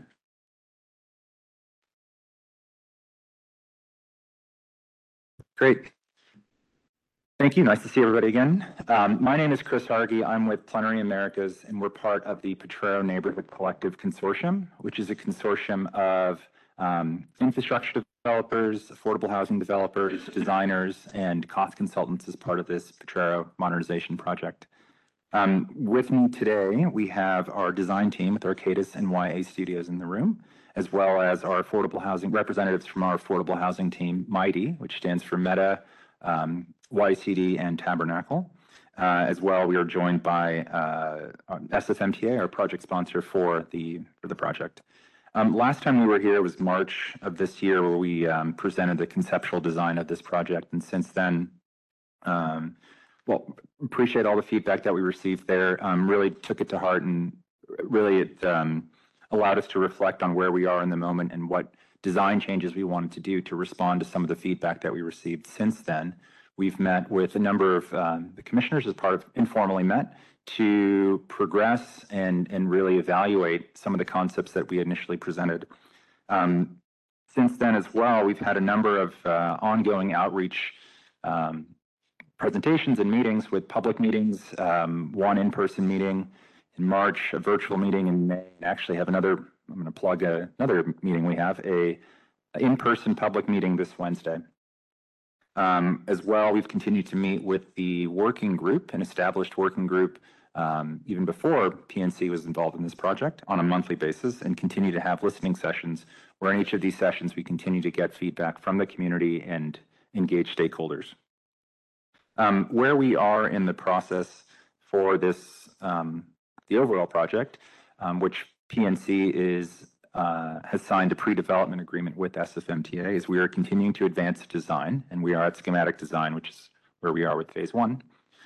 We are completing our environmental reviews, in the process of establishing a special use district continuing our public engagement, as I mentioned, and in the process of procuring a contractor later this year, a design builder later this year for the infrastructure facility. So to summarize, what we're here for is to present an update on the project, on the design, and to seek your approval for the schematic design as part of phase 1. And now I'm going to turn it over to Tony Gill, part of Arcadis. Thanks. Look forward to walking you through this updated design. We've had plenty of input from the community and from yourselves. Just to acknowledge that I have Yaku here from YA Studios. So he's been involved in a lot of the housing component of it, but also other pieces. Jennifer Moore, who's our landscape architect from Arcadis IBI as well, and Nancy Clayton, who's one of my colleagues on the architectural side. So just very quickly, when we started this project, one of the key things for us was to look at all the different components around the site. So really, it's these 8 dots or nodes are the important pieces around the contextual area here. So on 17th and Hampshire, Mariposa and Hampshire, and then Bryant and Mariposa and Bryant and 17th. So those blue nodes are really important nodes. So we're going to show you how we address those nodes. But the other thing that we have done as well is the 2 yellow nodes, which I call the mid-block nodes. They try to break up the block and provide some activity mid-block. And then on the 2 green nodes is to help realize that York Street comes to an end here, and how do we make that a special moment? And then on the opposite side, the green there reflects and how do we acknowledge Franklin Square. So when you look at the bus yard, I mean, the priority for us right now is really trying to get this bus yard to be operational because that's so important to the overall design. So bus yard is the big red area. And then off to the left on Bryant Street, you can see the yellow zone there is usually the commercial piece and some of the housing that comes all the way down to the street. Bryant's a very active street. It's where all the buses happen along Bryant Street. So the housing starts to acknowledge that side of the street. And there's some commercial activities there as well. On the top right corner of 17th and Hampshire, you will see there's another retail component. This is just an aerial view of it. And it's just looking at from a top. We started to look at the podium, the landscaping, you'll see a bit more of that, but also looking at it in context and the fabric around it. So there's lots of different scales of things that are happening here. So we wanted to somewhat acknowledge it, and you'll see it in these and the elevations when we start to go through them. Community outreach, Chris touched upon that. We've had plenty of feedback. It's been a great process. And we've been taking that feedback, and you'll see how the design has evolved through that process. So the bus yard, as I said earlier, still, it's really important that we make this a functional bus yard. This is a partial basement, and it's more on the west side towards Bryant Street. And when we come up to the ground level, this is really off of Mariposa. This is the main entry for the buses and the maintenance areas for the buses. So what we've done, all the circulation for the buses will happen within the site. So currently the buses come off of 17th, they come off of Mariposa, they do a lot of circling around the site. We're really limiting that on this site. If you look on the far right, the arrow is coming in, that's the direction the buses will be coming in. They come up and they continue, they actually stack up along Hampshire there internally to the bus facility, and then they go up that ramp to the levels of parking. The pink you see in the middle is they make a circular route around and they come into the maintenance bays. And on the far left is where they come out onto Mariposa Street. These are the entry nodes that I was mentioning earlier. And one of the things that we've done is, eyes on the street, connectivity with the street. So we gave MTA 2 entrance points, one off of Hampshire and one off of Bryant and 17th. So there's a bus stop on Bryant and 17th where they can come directly off the bus and come into the facility. And on Hampshire, there's a little bit of a pickup drop-off area there, and there's some parking, so they can come in off of that entrance as well. And then on Bryant, mid-block, we have the housing. So really activating the street with some of these entry points. This is the second level, and it's primarily all kind of training facilities, operational office type facility, changing rooms, and there's a couple internal community type spaces in there as well. And then again, at the second level on the top left, that main entrance comes up to the second level and takes them into the training facility and the operational components. And on the far right on Hampshire, the other housing component comes up and there's elevators and things that take you up to the podium. And then the retail you can see up the top of 17th and Hampshire. This is just the bus parking, 2 levels of that. This is level 4. And this is just to show that the housing on Bryant Street, there's a bar of housing because the bus yard is quite tall.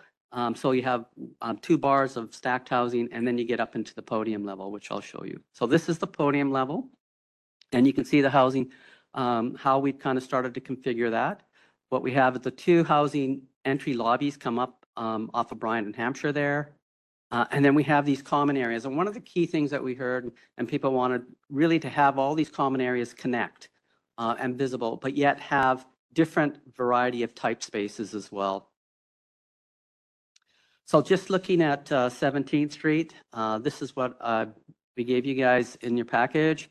And then we've updated it since. And you can see we're starting to express more of the structure with the glass on this side. We've added the green wall that was talked about last time. And then just so you know that this is also going to be an art opportunity. So even though we've shown kind of this rhythm of columns and trying to tie this block together and expressing the bus ramps, there is an opportunity here for art. And we hope the art will play off of that as well.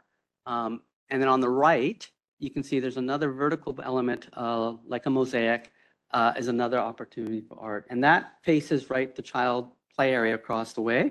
So we would like it to acknowledge that and have some kind of interaction with that child play area as well. This is just looking at Mariposa Street. And one of the things, if you look at this, so this is a render that you guys did not receive. It's an updated version of it because we've started to look at the screen and we're starting to layer in the landscaping. So you'll start to see in these ones a bit more landscaping. And if you need more information on Jennifer's here to talk to that as well. But on this Mariposa, this really is the main front of the bus yard facility because on the far right is an entrance and on the far left you can see where the exit points are. It has a strong cornice line and it's got a bit more of an industrial look and kind of fits within the character of the bus yard. So one of the comments we had was about this cornice line as we go around the building. I'm going to talk to that. So this line's right in line with York Street. So there is a strong opportunity for art here as well. And so we're looking to that as an art opportunity. This is Hampshire Street. And if you look here, one of the things that we're trying to do is break that cornice line. That was one of the comments we had. And if you look on the opposite side of Hampshire Street, you'll notice that the size and scale of the buildings are a little bit different than the ones on the opposite side of Bryant Street. So we're picking up a little bit more of that scale. And all along Hampshire Street, the roof variety, kind of the cornice heights all change. So we're acknowledging that, but we're keeping this bus kind of frame system there. And on the far left, you see it's all glass. That's the main entrance for MTA staff to come in. And then the very tall vertical one is the main lobby entrance. And I'll show you a bit more what that actually looks like. Here, we're going to look to do something a little more special with the screen. We haven't yet worked that fully out, but we are looking at a bit more interest on the screen as well. This is Bryant Street. And Yaku can talk more to this if you need more information around this, and I'll open it up to him when we get there. But you know, we're starting to look at the color, the tone level of the colors, the materiality, the precast versus the metal, and then we still really feel comfortable with the green on the corner, and I'll show you a bit more in closer up details. This is just what we first submitted to you guys was fairly monochromatic on the left, and then on the right, we've started to add some color, started to push and pull a bit more, and you'll see it in the renderings that I'm going to show you next. Sorry, I only have a few minutes, so I'm racing through this. The screen, again, we are going with this type of screen, and where we can, we want things to be visible through the screen. It's going to take us a little bit of work because it has to be bird friendly. It has to allow the light to come out, let air move through. So we're just exploring this now, but we're pretty confident that we're going to end up with a screen similar to this. A bronze frame and canopy. So you'll see the bronze throughout the facility, and it's to highlight certain entry points and certain key features. I know street level, I'll pass this, but we've added the bike lanes, picked up a lot of the comments, and we meet in the Better Streets guidelines, and so we've gone through that process. Here is just the corner of Mariposa in Hampshire, and you'll see at the SFMTA entry there that we've kind of left that as a glass piece, again, to break the corners, to give it a different materiality, kind of picking up some of the ideas that you see along Hampshire Street where things kind of change. This is the York Street axis. Here we're showing KQED and our building next to it, just to show some of the scale and how we've broken the corner up and kind of acknowledge that corner by tilting the canopy. And as you go up that building, the building kind of does a little bit of shifting as well. So it's not just one large piece, it actually shifts. This is the corner of Hampshire and 17th, and there's a retail component there. And you'll notice on this one here, you see that the one piece up is fairly tall. On the next slide, we were able to lower that. We've added the landscaping in the trees. So these are very depictive of what we're actually going to be planting. You know, we have to think about this building at night as well, and what does it do at night because of all the straining. There's going to be nice light inside, so it's a great opportunity to give this building a little bit more of a penetration through it, visibility. You'll see some of the colors behind it. So I think it's actually going to be a really nice, it's not going to be a hard finish on at night. You're actually going to be able to see through, it's going to be transparent. And then on the right, you can see the glass with the buses coming down. This is the corner of Hampshire and, Bryant and 17th. So at night, we're starting to look at the light levels and things that we're going to be doing around it. You can see there on the right-hand corner, right next to the mosaic, the little red canopies. That's the MTA staff outdoor space. And the idea, they have an outdoor space here. It also looks out over the park. This is 17th Street, starting to look at how the kiosk. And you can see on the right, you can see the buses coming down the ramps.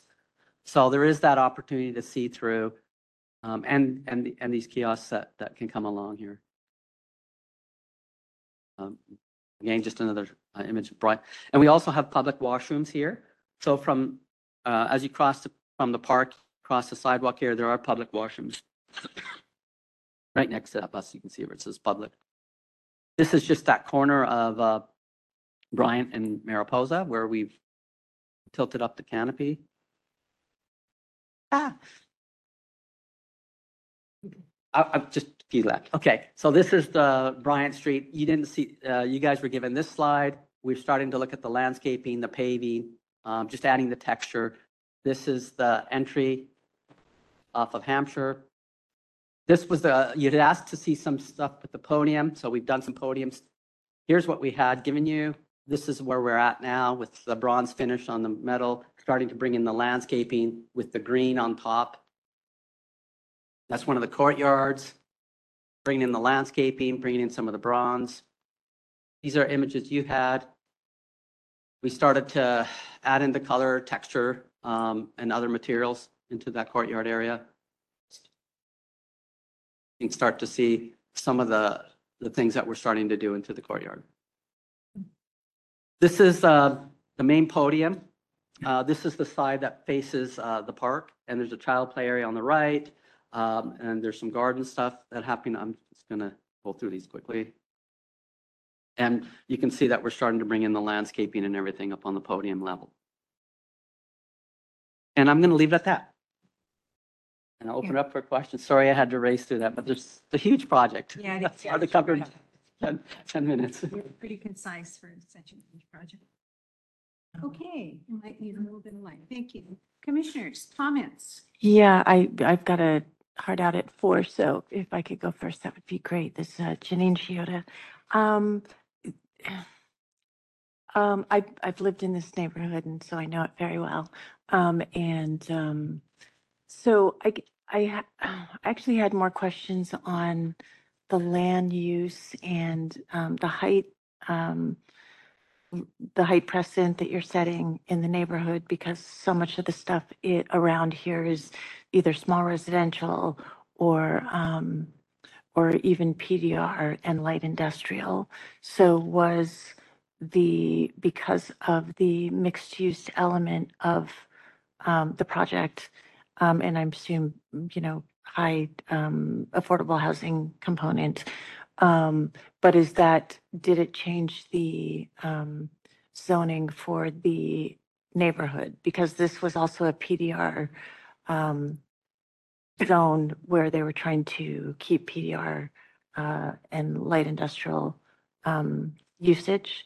So I assume that the bus parking and maintenance fits into that. But what did this big project do to the surrounding neighborhoods? I guess that's what I'm asking, is what kind of precedent is it setting? What kind of conversations have you had around zoning for the Mission area? It's not really a question. I guess I'm wondering what The process of.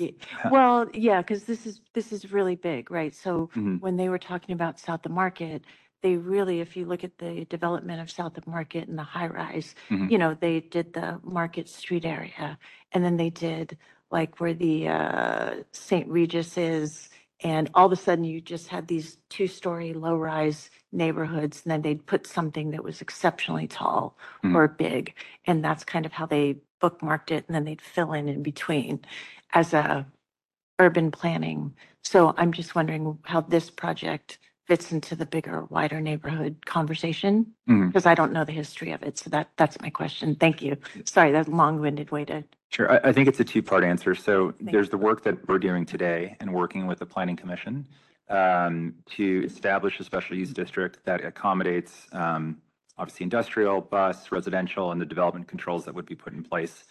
Prior to that, prior to really Potrero Neighborhood Collective getting involved, SFMTA, it's a lot of their credit, they established what are called the design guidelines that were part of this. And maybe I'll take a step back. How Potrero Neighborhood Collective is now sitting here is that we were part of a procurement process with SFMTA to respond to design guidelines, to technical requirements, to retrofitting a bus or putting together a new bus facility, as well as challenging the community to maximize housing.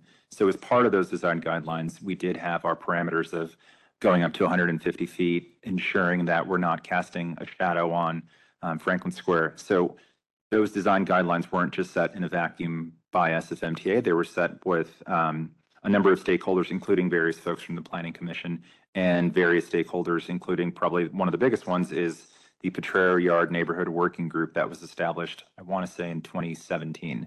So it's through a lot of feedback that have put really the parameters of then what Arcadis and YA Studios have come together to put the design. But since then, we're ensuring that we're meeting the design guidelines and then still having to put a new special use district to ensure we have that mixed use there. Not sure if that answered your question or. For now, yes. Okay. Thanks. Can I ask a clarifying question? So you're saying that was approved. So you're working with an approved special use district? It's not approved yet. So as part of this pre-development agreement, we're working, it's a 24-month pre-development agreement where we're advancing a number of things, one being design. So we're in the draft forms of that special use district to then propose to the Planning Commission. Don't have an exact timing on that, but still in draft form. So is the design contingent, or how does the design, parallel path? Are you working at risk? What? So this pre-development agreement is really just an agreement from Potrero Neighborhood Collective and SFMTA to advance a number of things. One is progressing to 100% schematic design. Another one is to bring on a design builder, which Plenary is procuring a contractor for that. And then also to ensure we have all the environmental reviews, environmental certification and entitlements approved. So there's a timeline where Right, not everything is moving in parallel, so we have some things working hand in hand, but we have overall what we know the design to be. We think are finalizing still our development controls of what that is going to look like, but that is, yes, working hand in hand with our design as we're advancing it. So the planning commission sees the design when they approve the special use district? They will, yes, they will have the design. Yes. Thank you.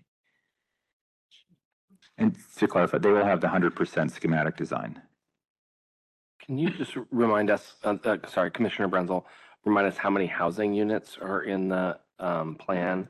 And then also, there's like these clearly demarcated housing entrance and SFMTA entrance, and correct me if I'm wrong, but I think some of the housing is for SFMTA folks, right? I think there was some idea for that. And so how do people get back and forth from work to, is that sort of considered in the design? Sure. So there are a couple questions there. For what's proposed, I'm switching to the bird's eye view, just so we can see it. Yeah. Okay. And is it all affordable? It's all affordable, yes. So it's all affordable. What you're seeing here is 4 separate buildings, so four separate product types of what we're proposing for a total of 513 affordable housing units. At ground level, you have so that's Bryan Street and let's just focus on Bryan Street and Mariposa, that left-hand side. You have senior housing that will be right at ground level, and then 3 separate buildings located on the podium. And so the podium is about 75 feet, and 75 feet all the way to 150 feet, and then stepping down as you go north towards the park. The 3 buildings on top are composed of 2 separate affordable family buildings, and then 1 workforce housing building. To answer your third question, there is, and this is something that SFMTA is taking the lead on, determining if a preference can be established for that workforce housing. So it's not correct to say that workforce housing is specifically designated for SFMTA employees. Really, the only specification there is the AMI levels that you have, which is 80% to 120% of AMI. But separately, I believe SFMTA is in the process of establishing what's the need. Do folks want to do that, and doing that possibly through a preference only. So it wouldn't be, this is specifically designated for SFMTA use. That process is ongoing, and happy to follow up, or it might be better directed towards us. No, just great. That was helpful. Thank you. And sorry, I know you asked one more question too. There are separate entrances for housing and for SFMTA employees. As Tony mentioned, we have all the buses are coming in and out of Mariposa Street. There's only 2 entrances for SFMTA. It's on the corner of Hampshire and Mariposa and 17th and Bryant. And then residents can access on Hampshire and Bryant. And specifically, we want to keep them as separate as possible for safety reasons. Maybe it goes without saying, but if I'm working there and I'm also living there, it sounds like I have to leave work and then go to the other separate entrance and go to my house. Correct. Okay, Yeah. I just want to make sure that's clear. Other comments, commissioners? Please go ahead. Okay, Commissioner Schneier, a couple of things. First of all, in terms, so basically you're going to go through schematic design, and then you'll get your approval, hopefully, and your environmental review that are still waiting and still in process. Correct. Yes. At that point, if it's approved, my question is, the bus terminal is happening regardless. That part is a definite from MTA, correct? Or not? I would say yes. Yeah. Okay, fine. So in terms of the housing component then, because this is a public-private joint partnership, how is this going to work in terms of getting the housing built and going? Are you phasing it in? Are you doing it all at once? How is that going to work? Yes, good question. It will be a phased solution. So we're working very closely. As I mentioned, of these 513 units, they're all designated for affordable housing. Right. So, and that is to get a little bit more specific, 3 of the buildings would be working very closely with MOHCD and workforce housing, just the AMI levels, while it's still affordable, it's outside of their purview. So MOHCD has continued to be a partner in this process and providing funding towards those 3 buildings. So the focus would be first to focus on Bryan Street. So really what we have right now is largely an open space as well as a 2-story facility that will be demolished. That would be the first step once we have a contractor on board. And then building in a shared, and Tony mentioned this, there's a small shared basement that would be for the benefit of SFMTA and for the bus yard and for housing. So it's really demolishing basement and then building as quickly as we can the bus facility up to 75 feet, as well in parallel a Bryan Street development first. Once we have the podium, so above the bus facility, once that's completed, then the next step is, well, when do we bring in the other housing elements? But all of those would be phased. We have a specific timeline with the bus facility, and that the bus facility has to be completed within 3 years of start of construction. Okay. And then the housing developments get layered in also with their own timeline. There's specificity for the housing on the podium is still being determined. A number of factors that go into developing housing, but really each of those 4 buildings that I described have their own funding structure, their own financing that needs to be raised, as well as their own contractors that have to come on board to build those projects. But it would be based off this design that we have at 100% schematic design. Right, which shows, again, the complexity of doing this type of a project. And it goes to ask, you have this all worked out with all this housing, but it sounds to me like we have no idea whether all the housing is going to happen or not, or when it's going to happen. And so you have this huge structure, which is the bus terminal, and then you might have a couple of buildings. I'm having a hard time getting my head wrapped around how do you look at this design, because you don't know what it's going to be. So that's just that's one of the things I'm trying to understand here, because if you're seeing, some of the housing will be done, some will not, it's going to be strange. Because you're looking at this in terms of the full massing. Right. That's basically what we're looking at here. Right, the full project. Except in, Right. To schematics. So, a little bit of this is kind of pipe dreamy. We know this. But it's very hard to evaluate when you don't know which parts of the housing are going to be built and which parts are not. That's what I'm trying to get my head around here. Understood. I see your question. Yes, what we're showing here is the aspirational view of what we can fit under the environmental review process and what we can get for entitlements. But you're right, we can't sit here and say we guarantee that all of 513 units will be built. So right. And that's the conundrum. That's the catch-22 of this. So I don't know.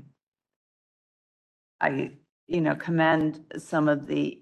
You've listened to us, and I commend some of the design that you've come up with and stuff, and tries to work with it. But it's still, as I've said before, this is, I applaud the concept. It's a great idea to put affordable housing on top of this. But again, this area is a very different area, and it's going to have a huge, huge impact on this area. And all the pieces and parts and components are just, to me, incredibly complex, and there's too many ifs involved here. So I question that, and I just have to question it. I think from our perspective, at least right now, our mandate is that 100% schematic design, which shows the full build out. Yep. And that's what we're bringing forward. And if it's not the full, it's phased, that's something that I'm assuming, Chris, it comes back to whatever process it has to go through. But right now, we're seeking this 100%, and that's what our mandate is. And at this point. Yeah. I'm going to ask Commissioner Rothschild to also comment that it occurred to me as she and I were doodling a little bit, she asked a question about was the model required? And until COVID, at phase 2 for large buildings, a model has been required. And it seems to me that one way to answer Commissioner Schneer's concerns might be to have a model that is malleable. Yes. So take off segment A or B that might not make it financially or for some other reason. And that would allow us to look at that as well and critique how that feels as a unified whole. It's a suggestion. And it could be, mostly form, it doesn't have to be terribly detailed, but that might be one way of dealing with this question. Okay. A phase solution, a visual phase solution is what you're looking for. Okay. Understood. Okay. That would help you move forward with help us be able to. So now I'll turn it over to Commissioner Rush. Do you want to go first, Patrick? Okay. Well, that was new to me. I didn't realize you weren't building it all at once, but I'll just go on what you're saying for the schematic design. So, starting at the beginning, I think we're all in favor of this concept. This is how we should be using public land, especially blank parking lots full of buses. We need to do this with those sites, and hopefully this won't be the first site to be addressed. I mean, the only site to be addressed, even though it's the first. So it's quite a difficult Rubik's Cube to solve, and programmatically and functionally, I think you've done it with meeting Muni's needs of getting the incident. I mean, you figured all of that out, and that really is a Rubik's Cube for the ages.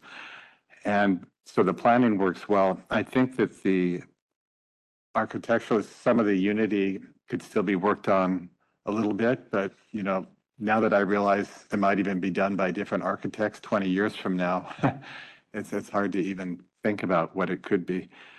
But assuming that it's all built at once, if we could go to the Bryan Street perspective.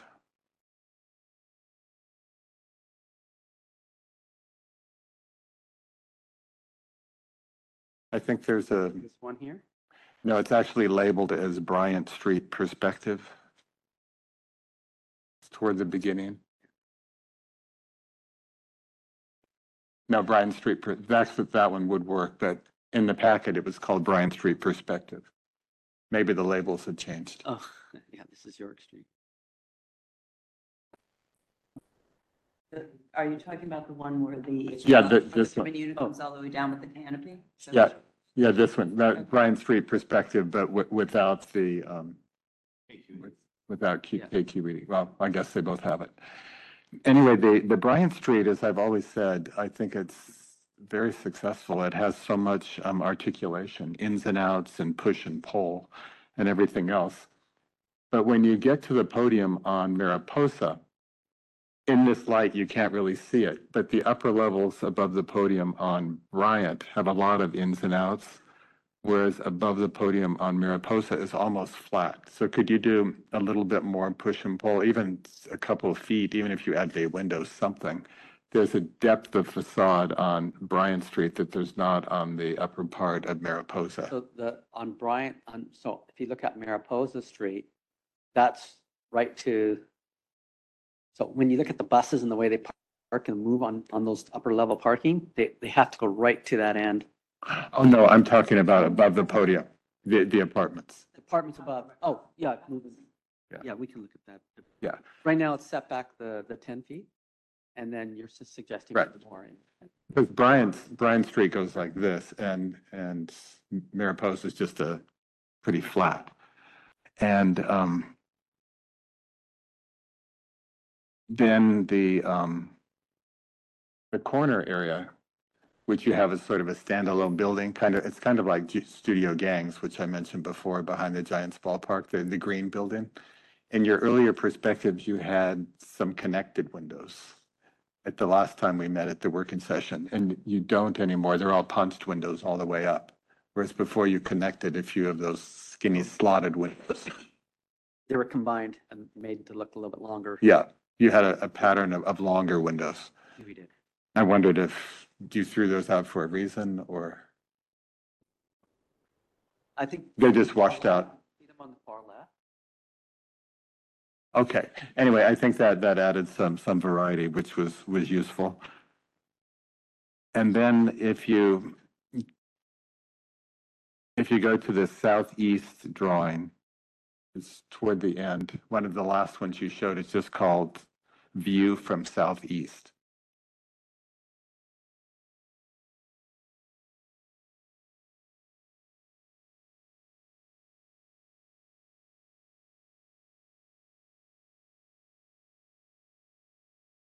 Put you on the wrong way.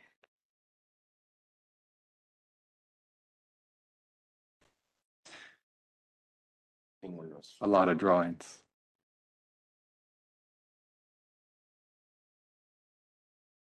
That would be the Mariposa.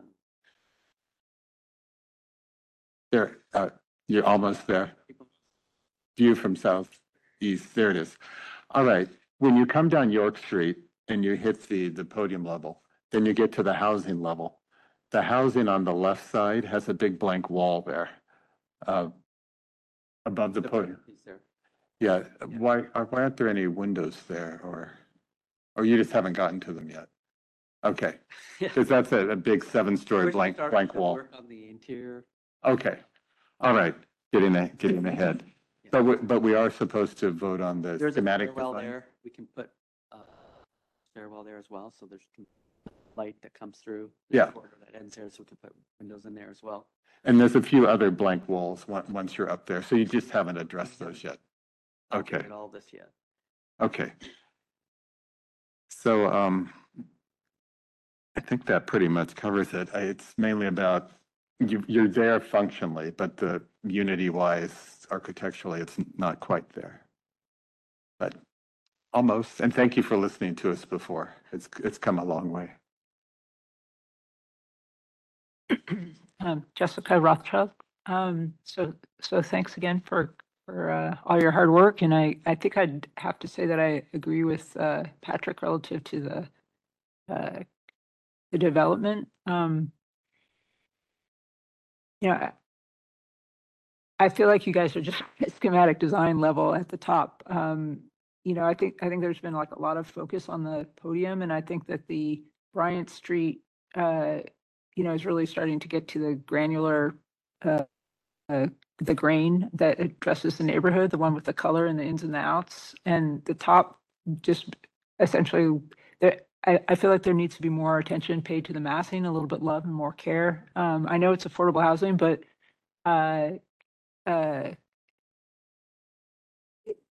it's hard to I just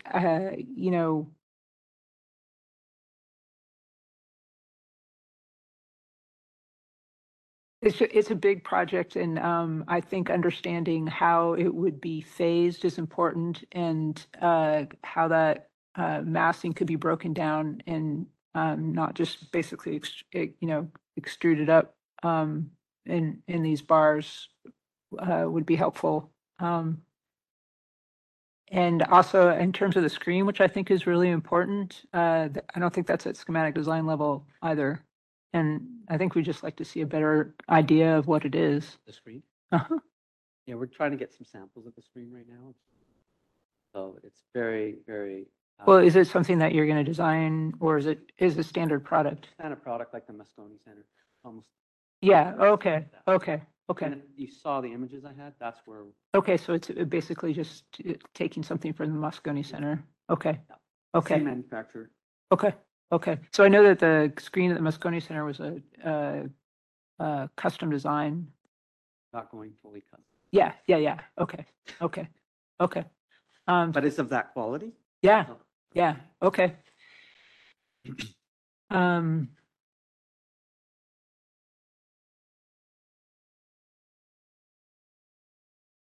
But just with respect to the housing, so this is the interior corridor where we're starting to do something. Yeah, You can yeah, see from yeah. what we sent to you Yeah. previously to where we are now. Yeah. Trying to look at the texture of these vertical pieces, the entry points, bringing in the bronze, Yaku, I don't know if you'd like to add anything more about the housing. Well, I guess before, yeah, I do want to listen to you. It's just, it would be lovely to understand more where you're coming from in terms of just photos of the neighborhood, what you're bringing in. And I know that it's a big project and you've been doing that, but, Right. This stuff is like, the letter A in the alphabet, right? So that is so generic. It's hard for me to really, it could be anywhere. So it's, again, I think we all, want this project to succeed, but we just need to understand more about it, I think. Yaku, do you want to talk a little bit about that component of the housing? I'm just trying to go back to it. Just from the, And are you designing all the housing or just? Well, he's connected with us throughout the project. Yeah. Not just, Okay. so we've been focused mostly on Bryant Street, just thinking that that is the most likely spot where housing would be integrated in this project at the end of the, worst case scenario. Okay. That's also the place where we're sort of most interacting with the city, so most pedestrians are going to experience it through there. Yep. We absolutely agree that the top areas in the podium deserves the same level of design treatment. I think one of the challenges we've been seeing is just the difference of, is it family housing, senior housing? How many phases are going to be involved in this project? It's been a little bit of a challenge, and so we are not there with the design. I think that we can be pretty certain that it would be at the same level of, care to the lower parts. But it's not there yet. Yeah, so this is where I think it's a little bit of a conundrum. I mean, we're asked to approve something that you're not able to design yet, so I'm not sure exactly how to handle that. If I can, I mean, I'd say it's not too far from what we typically would do for schematic design in terms of the massing, in terms of a direction that the design is going. I think there's a lot of opportunity for refinement during the design development phase, which is where we really start to get into, pushing and pulling and sort of, details and materials. We did spend that extra level of attention on the lower floors because the materials are that much more important, from a sort of public interaction and engagement perspective. Yeah, I would argue that, and I don't think that you're not saying this, but I think that if they're not, paid attention to the level of detail above the podium, then we're going to end up with a not very great environment up there, which I know is not what you're saying, but again, I don't know exactly how to address it. well, I think one of the things, it sounds like from what you've been telling us and stuff, that this is more of it would be great if you knew everything was going ahead and you could design everything and it was a done deal, but that's not the situation. So I think actually beyond the design guidelines that had to be put together because this type of project's never been done before, I think that one of the things that would be helpful to you especially and for us to understand is if you can give us design guidelines and principles in terms of how, because you might not be building all of these up there. So in terms of the format and the structure and the guidelines for how these different units are going to be, that will also protect your overall concept of what you're trying to do here. And I think that's a way for us to better understand the totality of what you're doing, if that makes sense. It's almost like you're almost like doing an urban planning for a city block, but you're doing it up 75 feet. And so I think that the more you can do definitive guidelines of how you want to see the massing, how you want to see the proportions of the windows, how you want to see the entry points, if you can do that, that will, I think, protect your design, which is the most important thing, and also help you in terms of getting the funding you need going forward, and it will help us be able to try to approve this. Well, I think like we step back, like our mandate is to do 100% of the schematic design, full build out, right? We're not here to present like a phased solution or anything. We're doing a full 100%. Now, what happens once they get the approvals for funding for the housing and all that stuff? Could that change? Yes, but if it does change, I think that's another process that has to go through. So I think we're seeking this 100% right now from yourselves as though it was full 100%. If it changes from that, one, that's something different. Correct me if I'm wrong on that. And then, yeah. Yeah.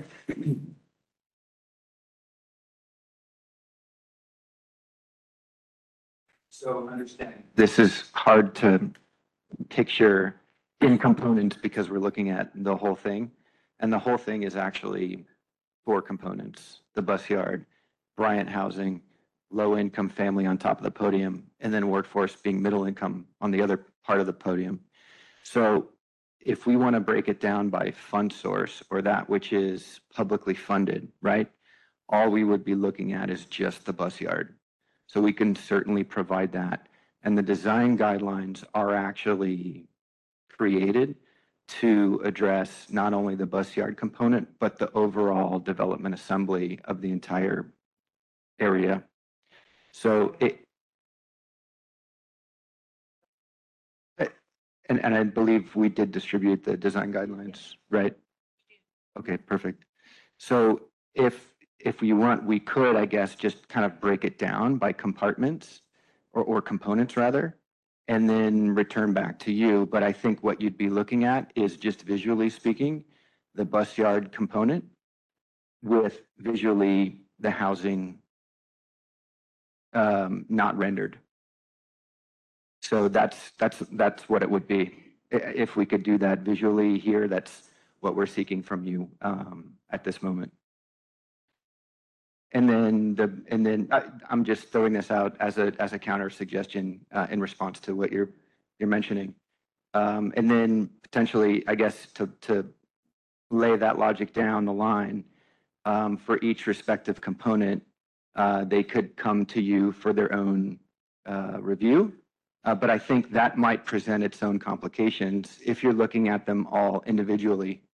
So I guess if it's all individually or all together or any permutation in between, I think it presents its own complications in terms of what it is that you're looking for, what we're trying to anticipate to create as housing opportunity, and then on top of that, how all of that looks from a design perspective. So I think given that the aspiration, given the vision is the full development scope, this is what we're looking at right now. And of course, you're noting out that the level of definition of the housing is less, and that's absolutely correct, because it's of a lesser definition right now from a financial point of view. So it's a bit of a challenge to be able to advance the level of design for all of it from this point forward. And that disparity, I think, of level of definition is only going to increase as time progresses from SD to DDs to CDs of the bus yard in comparison to the advancement of the design for the rest of the housing. That's inevitable. And one of the things that we're trying to do is there's a cost to all of this, obviously, and we want to see the housing happen. So we don't want to overexpend. We got to keep the housing capital cost affordable as well. So that's part of our challenge here, because this is a fairly expensive project. So when you incorporate the housing, there's added costs there. So we want to reduce those costs so that it can happen as well. So that's the balance that we're trying to find.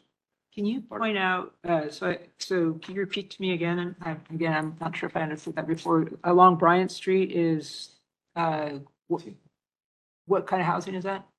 Senior housing. Senior housing, and then up on the podium, there's workforce housing and affordable housing? Yeah. Family housing. Affordable housing, yeah. Can we look at the podium and how are those two differentiated? Let's go back. Trying to find you the big one picture of it. There's an aerial view of it in a second here. So if you look here on. So this is where I think that there could be another level of like care. Like, I guess I just read this as there's, whether this is, one, is this the right massing? We could get into hierarchy and, what's 4 levels and what's 7 levels. And I don't know how much you've studied that, but it also just, if the U and the bar and the L, I feel like they all look very similar. And for such a large project, I'm also wondering if there's a possibility to, not create a Frankenstein, but at the same time, create some differentiation between the buildings, in some form or fashion, whether it relates to the street or whether it relates to each other, but that there's some kind of So differentiation. one of the themes that came out through all the community outreach and the workshops we've had is consistency for all the housing. They do not want the housing to say, look, that's one group of income people living there, another group of income. No, I'm not saying that. So we have to There make should it be- more kind of holistic. Yeah, no, but they shouldn't, I'm not saying that. I'm not saying that it should be differentiation in terms of this is where these kind of people live and this is where it's more just like, so that all these units are not, they don't, all look the same. So it's sort of oppressive. How do we get institutional, right? How do we get variety and massing and color and texture that's, of a residential scale? It'd be great to see some indication of that. I have a thought, and it's kind of a half thought and half question for all of us, this group together. First of all, we all want this to be just a fantastic project, and it will be. So it occurs to me, since it seems evident that this probably won't reach phase 1 approval today, that it needs a little more development, that we might meet informally again and talk about how we can proceed together so that the commissioners can review your project in a way that fits your budget and your time frame. And if that is only the bus element of it and the housing comes afterwards, what is the priority in terms of your budget and schedule so that we can make sure that you are not hung up? And at the same time, understand your priorities in terms of how we, and ours, and how we can design or critique your designs with the housing element, because the housing isn't quite there yet, it seems, from what I'm hearing. And when I look at the landscape too, it's still very conceptual, and I don't see the programming that makes me understand it is residential, and how it fits the users. I just think that if we would agree to have another informal meeting to kind of work out how we would, as reviewers and as designers, proceed to the next step. I'd like to know what my commissioner colleagues have to say about that, and then ask if you have any comments. So colleagues? Well, I would ask, and maybe it's my lack of understanding of the project to your, like the schedule and how it was phased. But I think I would like to understand a proposal from you folks about how this could be broken down, and which I think you started to talk about one, and realistically give us a fair chance and the city a fair chance and yourselves a fair chance to get this through. But I'm not sure. I would like to, I think, have a proposal to read and understand before we have conversation about it. And the guidelines weren't sufficient for that? Well, I don't know. I mean, it's, if not, it's okay. Well, I'm not sure if I, get that in terms of how we're supposed to approve it. Okay. With all this sort of uncertainty. It's just, it could be a great project, or it could be a big, not successful project up there. Go ahead.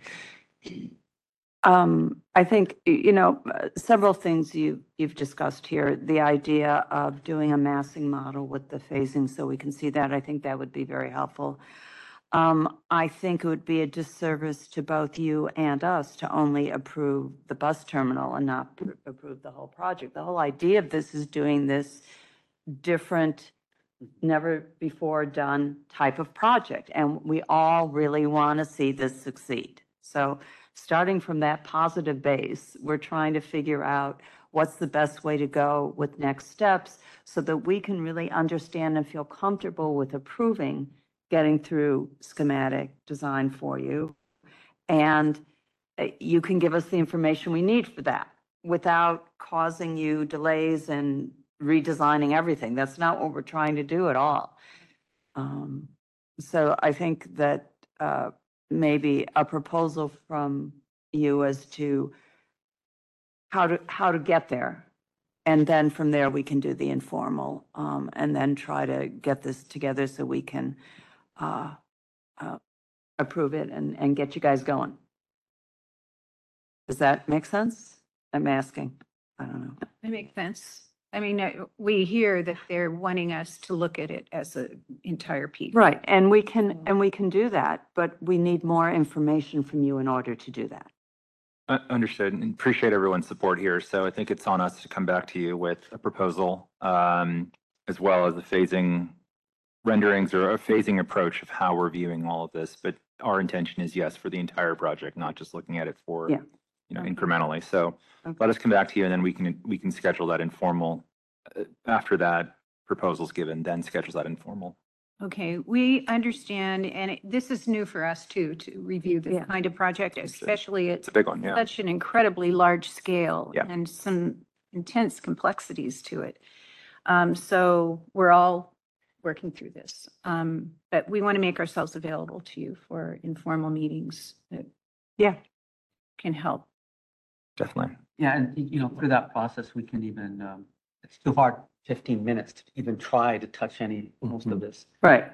Which is difficult in itself, but there's a lot of technical issues that go around the podium and everything. Oh, with we respect can to only the imagine. axle, so it does drive part of the design, so we have, we can share that with you as well. Yeah. And then obviously there's the economics of it, right? So, Okay, right. All right, thank you. Just to be clear, we're not at all asking for, anything beyond the economics of the project, and there's lots of precedents for affordable housing, lots of amazing architects, Yakka being one of them, with affordable housing design in the city. It's something that is to that level, I think, is what we're looking for. Yeah. And just so we're clear what the next steps are, is there any other feedback you can give to us on streetscape or anything that wasn't mentioned? We did take detailed notes, but also want to make sure we get that proposal right to you. So just a question, if there's anything else that you'd like to share with us, happy to take it. From my perspective, the streetscape looks fine, and it's very, it's at a very high level. So I'm not looking at any details, but looks good. Lots of nice trees. We love it. I love it. But I can't comment beyond that because it's so, it's at a very large scale. Honestly, I mean, it would be great. I know that the SF planning has lots of street sections, and they have parameters that they ask for, and it'd be great to see sections through your, part of your building onto the street and the neighborhood behind.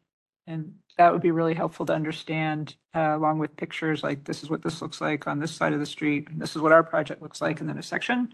And that would, I think, maybe help inform your design and also help us understand, how things align and the texture and the relationship and the safety and the lighting. So that, as you know, the SF planning guidelines are actually very, well written and informative. So. Okay. Any other comments? Okay, thanks very much. Thank you. Thank We need to take public comment. Oh, we should take public comment. Do we have any public comment? We will be taking in-person public comment first. So for those joining in person, please proceed to the public comment podium. Now for those joining remotely, please raise your hand if you're listening via WebEx. If you're calling by phone, press *3 to be placed in the queue. We'll be on.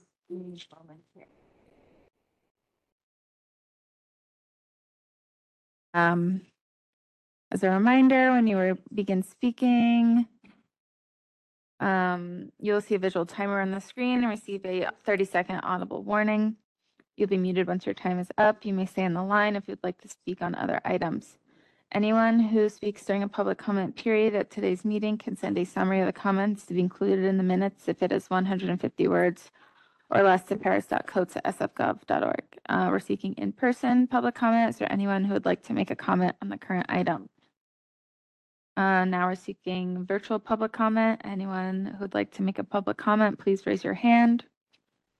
I'll wait one more moment.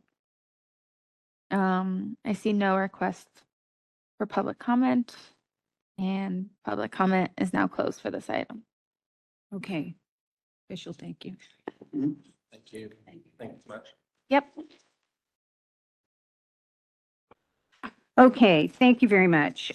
So we are now moving to item number 7, which is the staff report. Lex and Had Lex to leave early, so she was just gonna say hi. And Okay. so there was nothing Official report that we important other than just a welcome. That's right. Okay, so we will move on. Is there any public comment to the fact that we don't have a staff report at this meeting? We'll be taking in-person public comment. Well, it looks like we have no one in person. So as a reminder, your time will start when you begin speaking. You will see a visual timer on the screen and receive a 30-second audible warning. You'll be muted once your time is up. You may stay in the line if you would like to speak on other items. Anyone who speaks during a public comment period at today's meeting can send a summary of the comments to be included in the minutes if it is 150 words or less to paris.coats@sfgov.org. We're seeking virtual public comments. Is there anyone who would like to make a virtual public comment? Please raise your hand. We're on item 7, staff report. I see no hands raised, and public comment is now closed. Okay, thank you. So we'll move to item number 8, and that is new business and announcements. Is there any new business and announcements I anyone just like to wanted share? To say one thing, which is particularly for our newer commissioners, that when Commissioner you- Schneier, on the mic. Commissioner Schneier, yes, thank you. When you get the agenda, you can go through and besides looking at the presentation, you see all the documentation. And it's very helpful to know if there is a budget for the art, what that budget is. Some of them, like the concept one, didn't have it yet, but I was going to ask them about it, and I was very pleased to hear that they had already started meeting with our team. So that's great that way. But a lot of those questions can be answered that way. So just so everybody knows I always dive in there quickly to see where everything is. Yeah, That's great. yeah. That's Good all I have to point. say. Thanks. Any other new business or announcements? Okay, any public comment? So for those running remotely, please raise your hand if you're listening via WebEx. If you're calling by phone, press *3 to be placed in the queue. Instructions are on screen. We're on item 8. As a reminder, your time will start when you begin speaking. You will see a visual timer on the screen and receive a 30-second audible warning.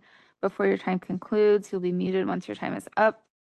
You may stay on while there's no other items, so you can't stay on. Anyone who speaks during a public comment period at today's meeting can send a summary of the comments to be included in the minutes if it is 150 words or less. We're looking for raised hands on WebEx for public comment on item 8. I'm not seeing any hands raised. Public comment for this item is now closed. Okay, thank you. We move to agenda number 9, which is adjournment. Thank you.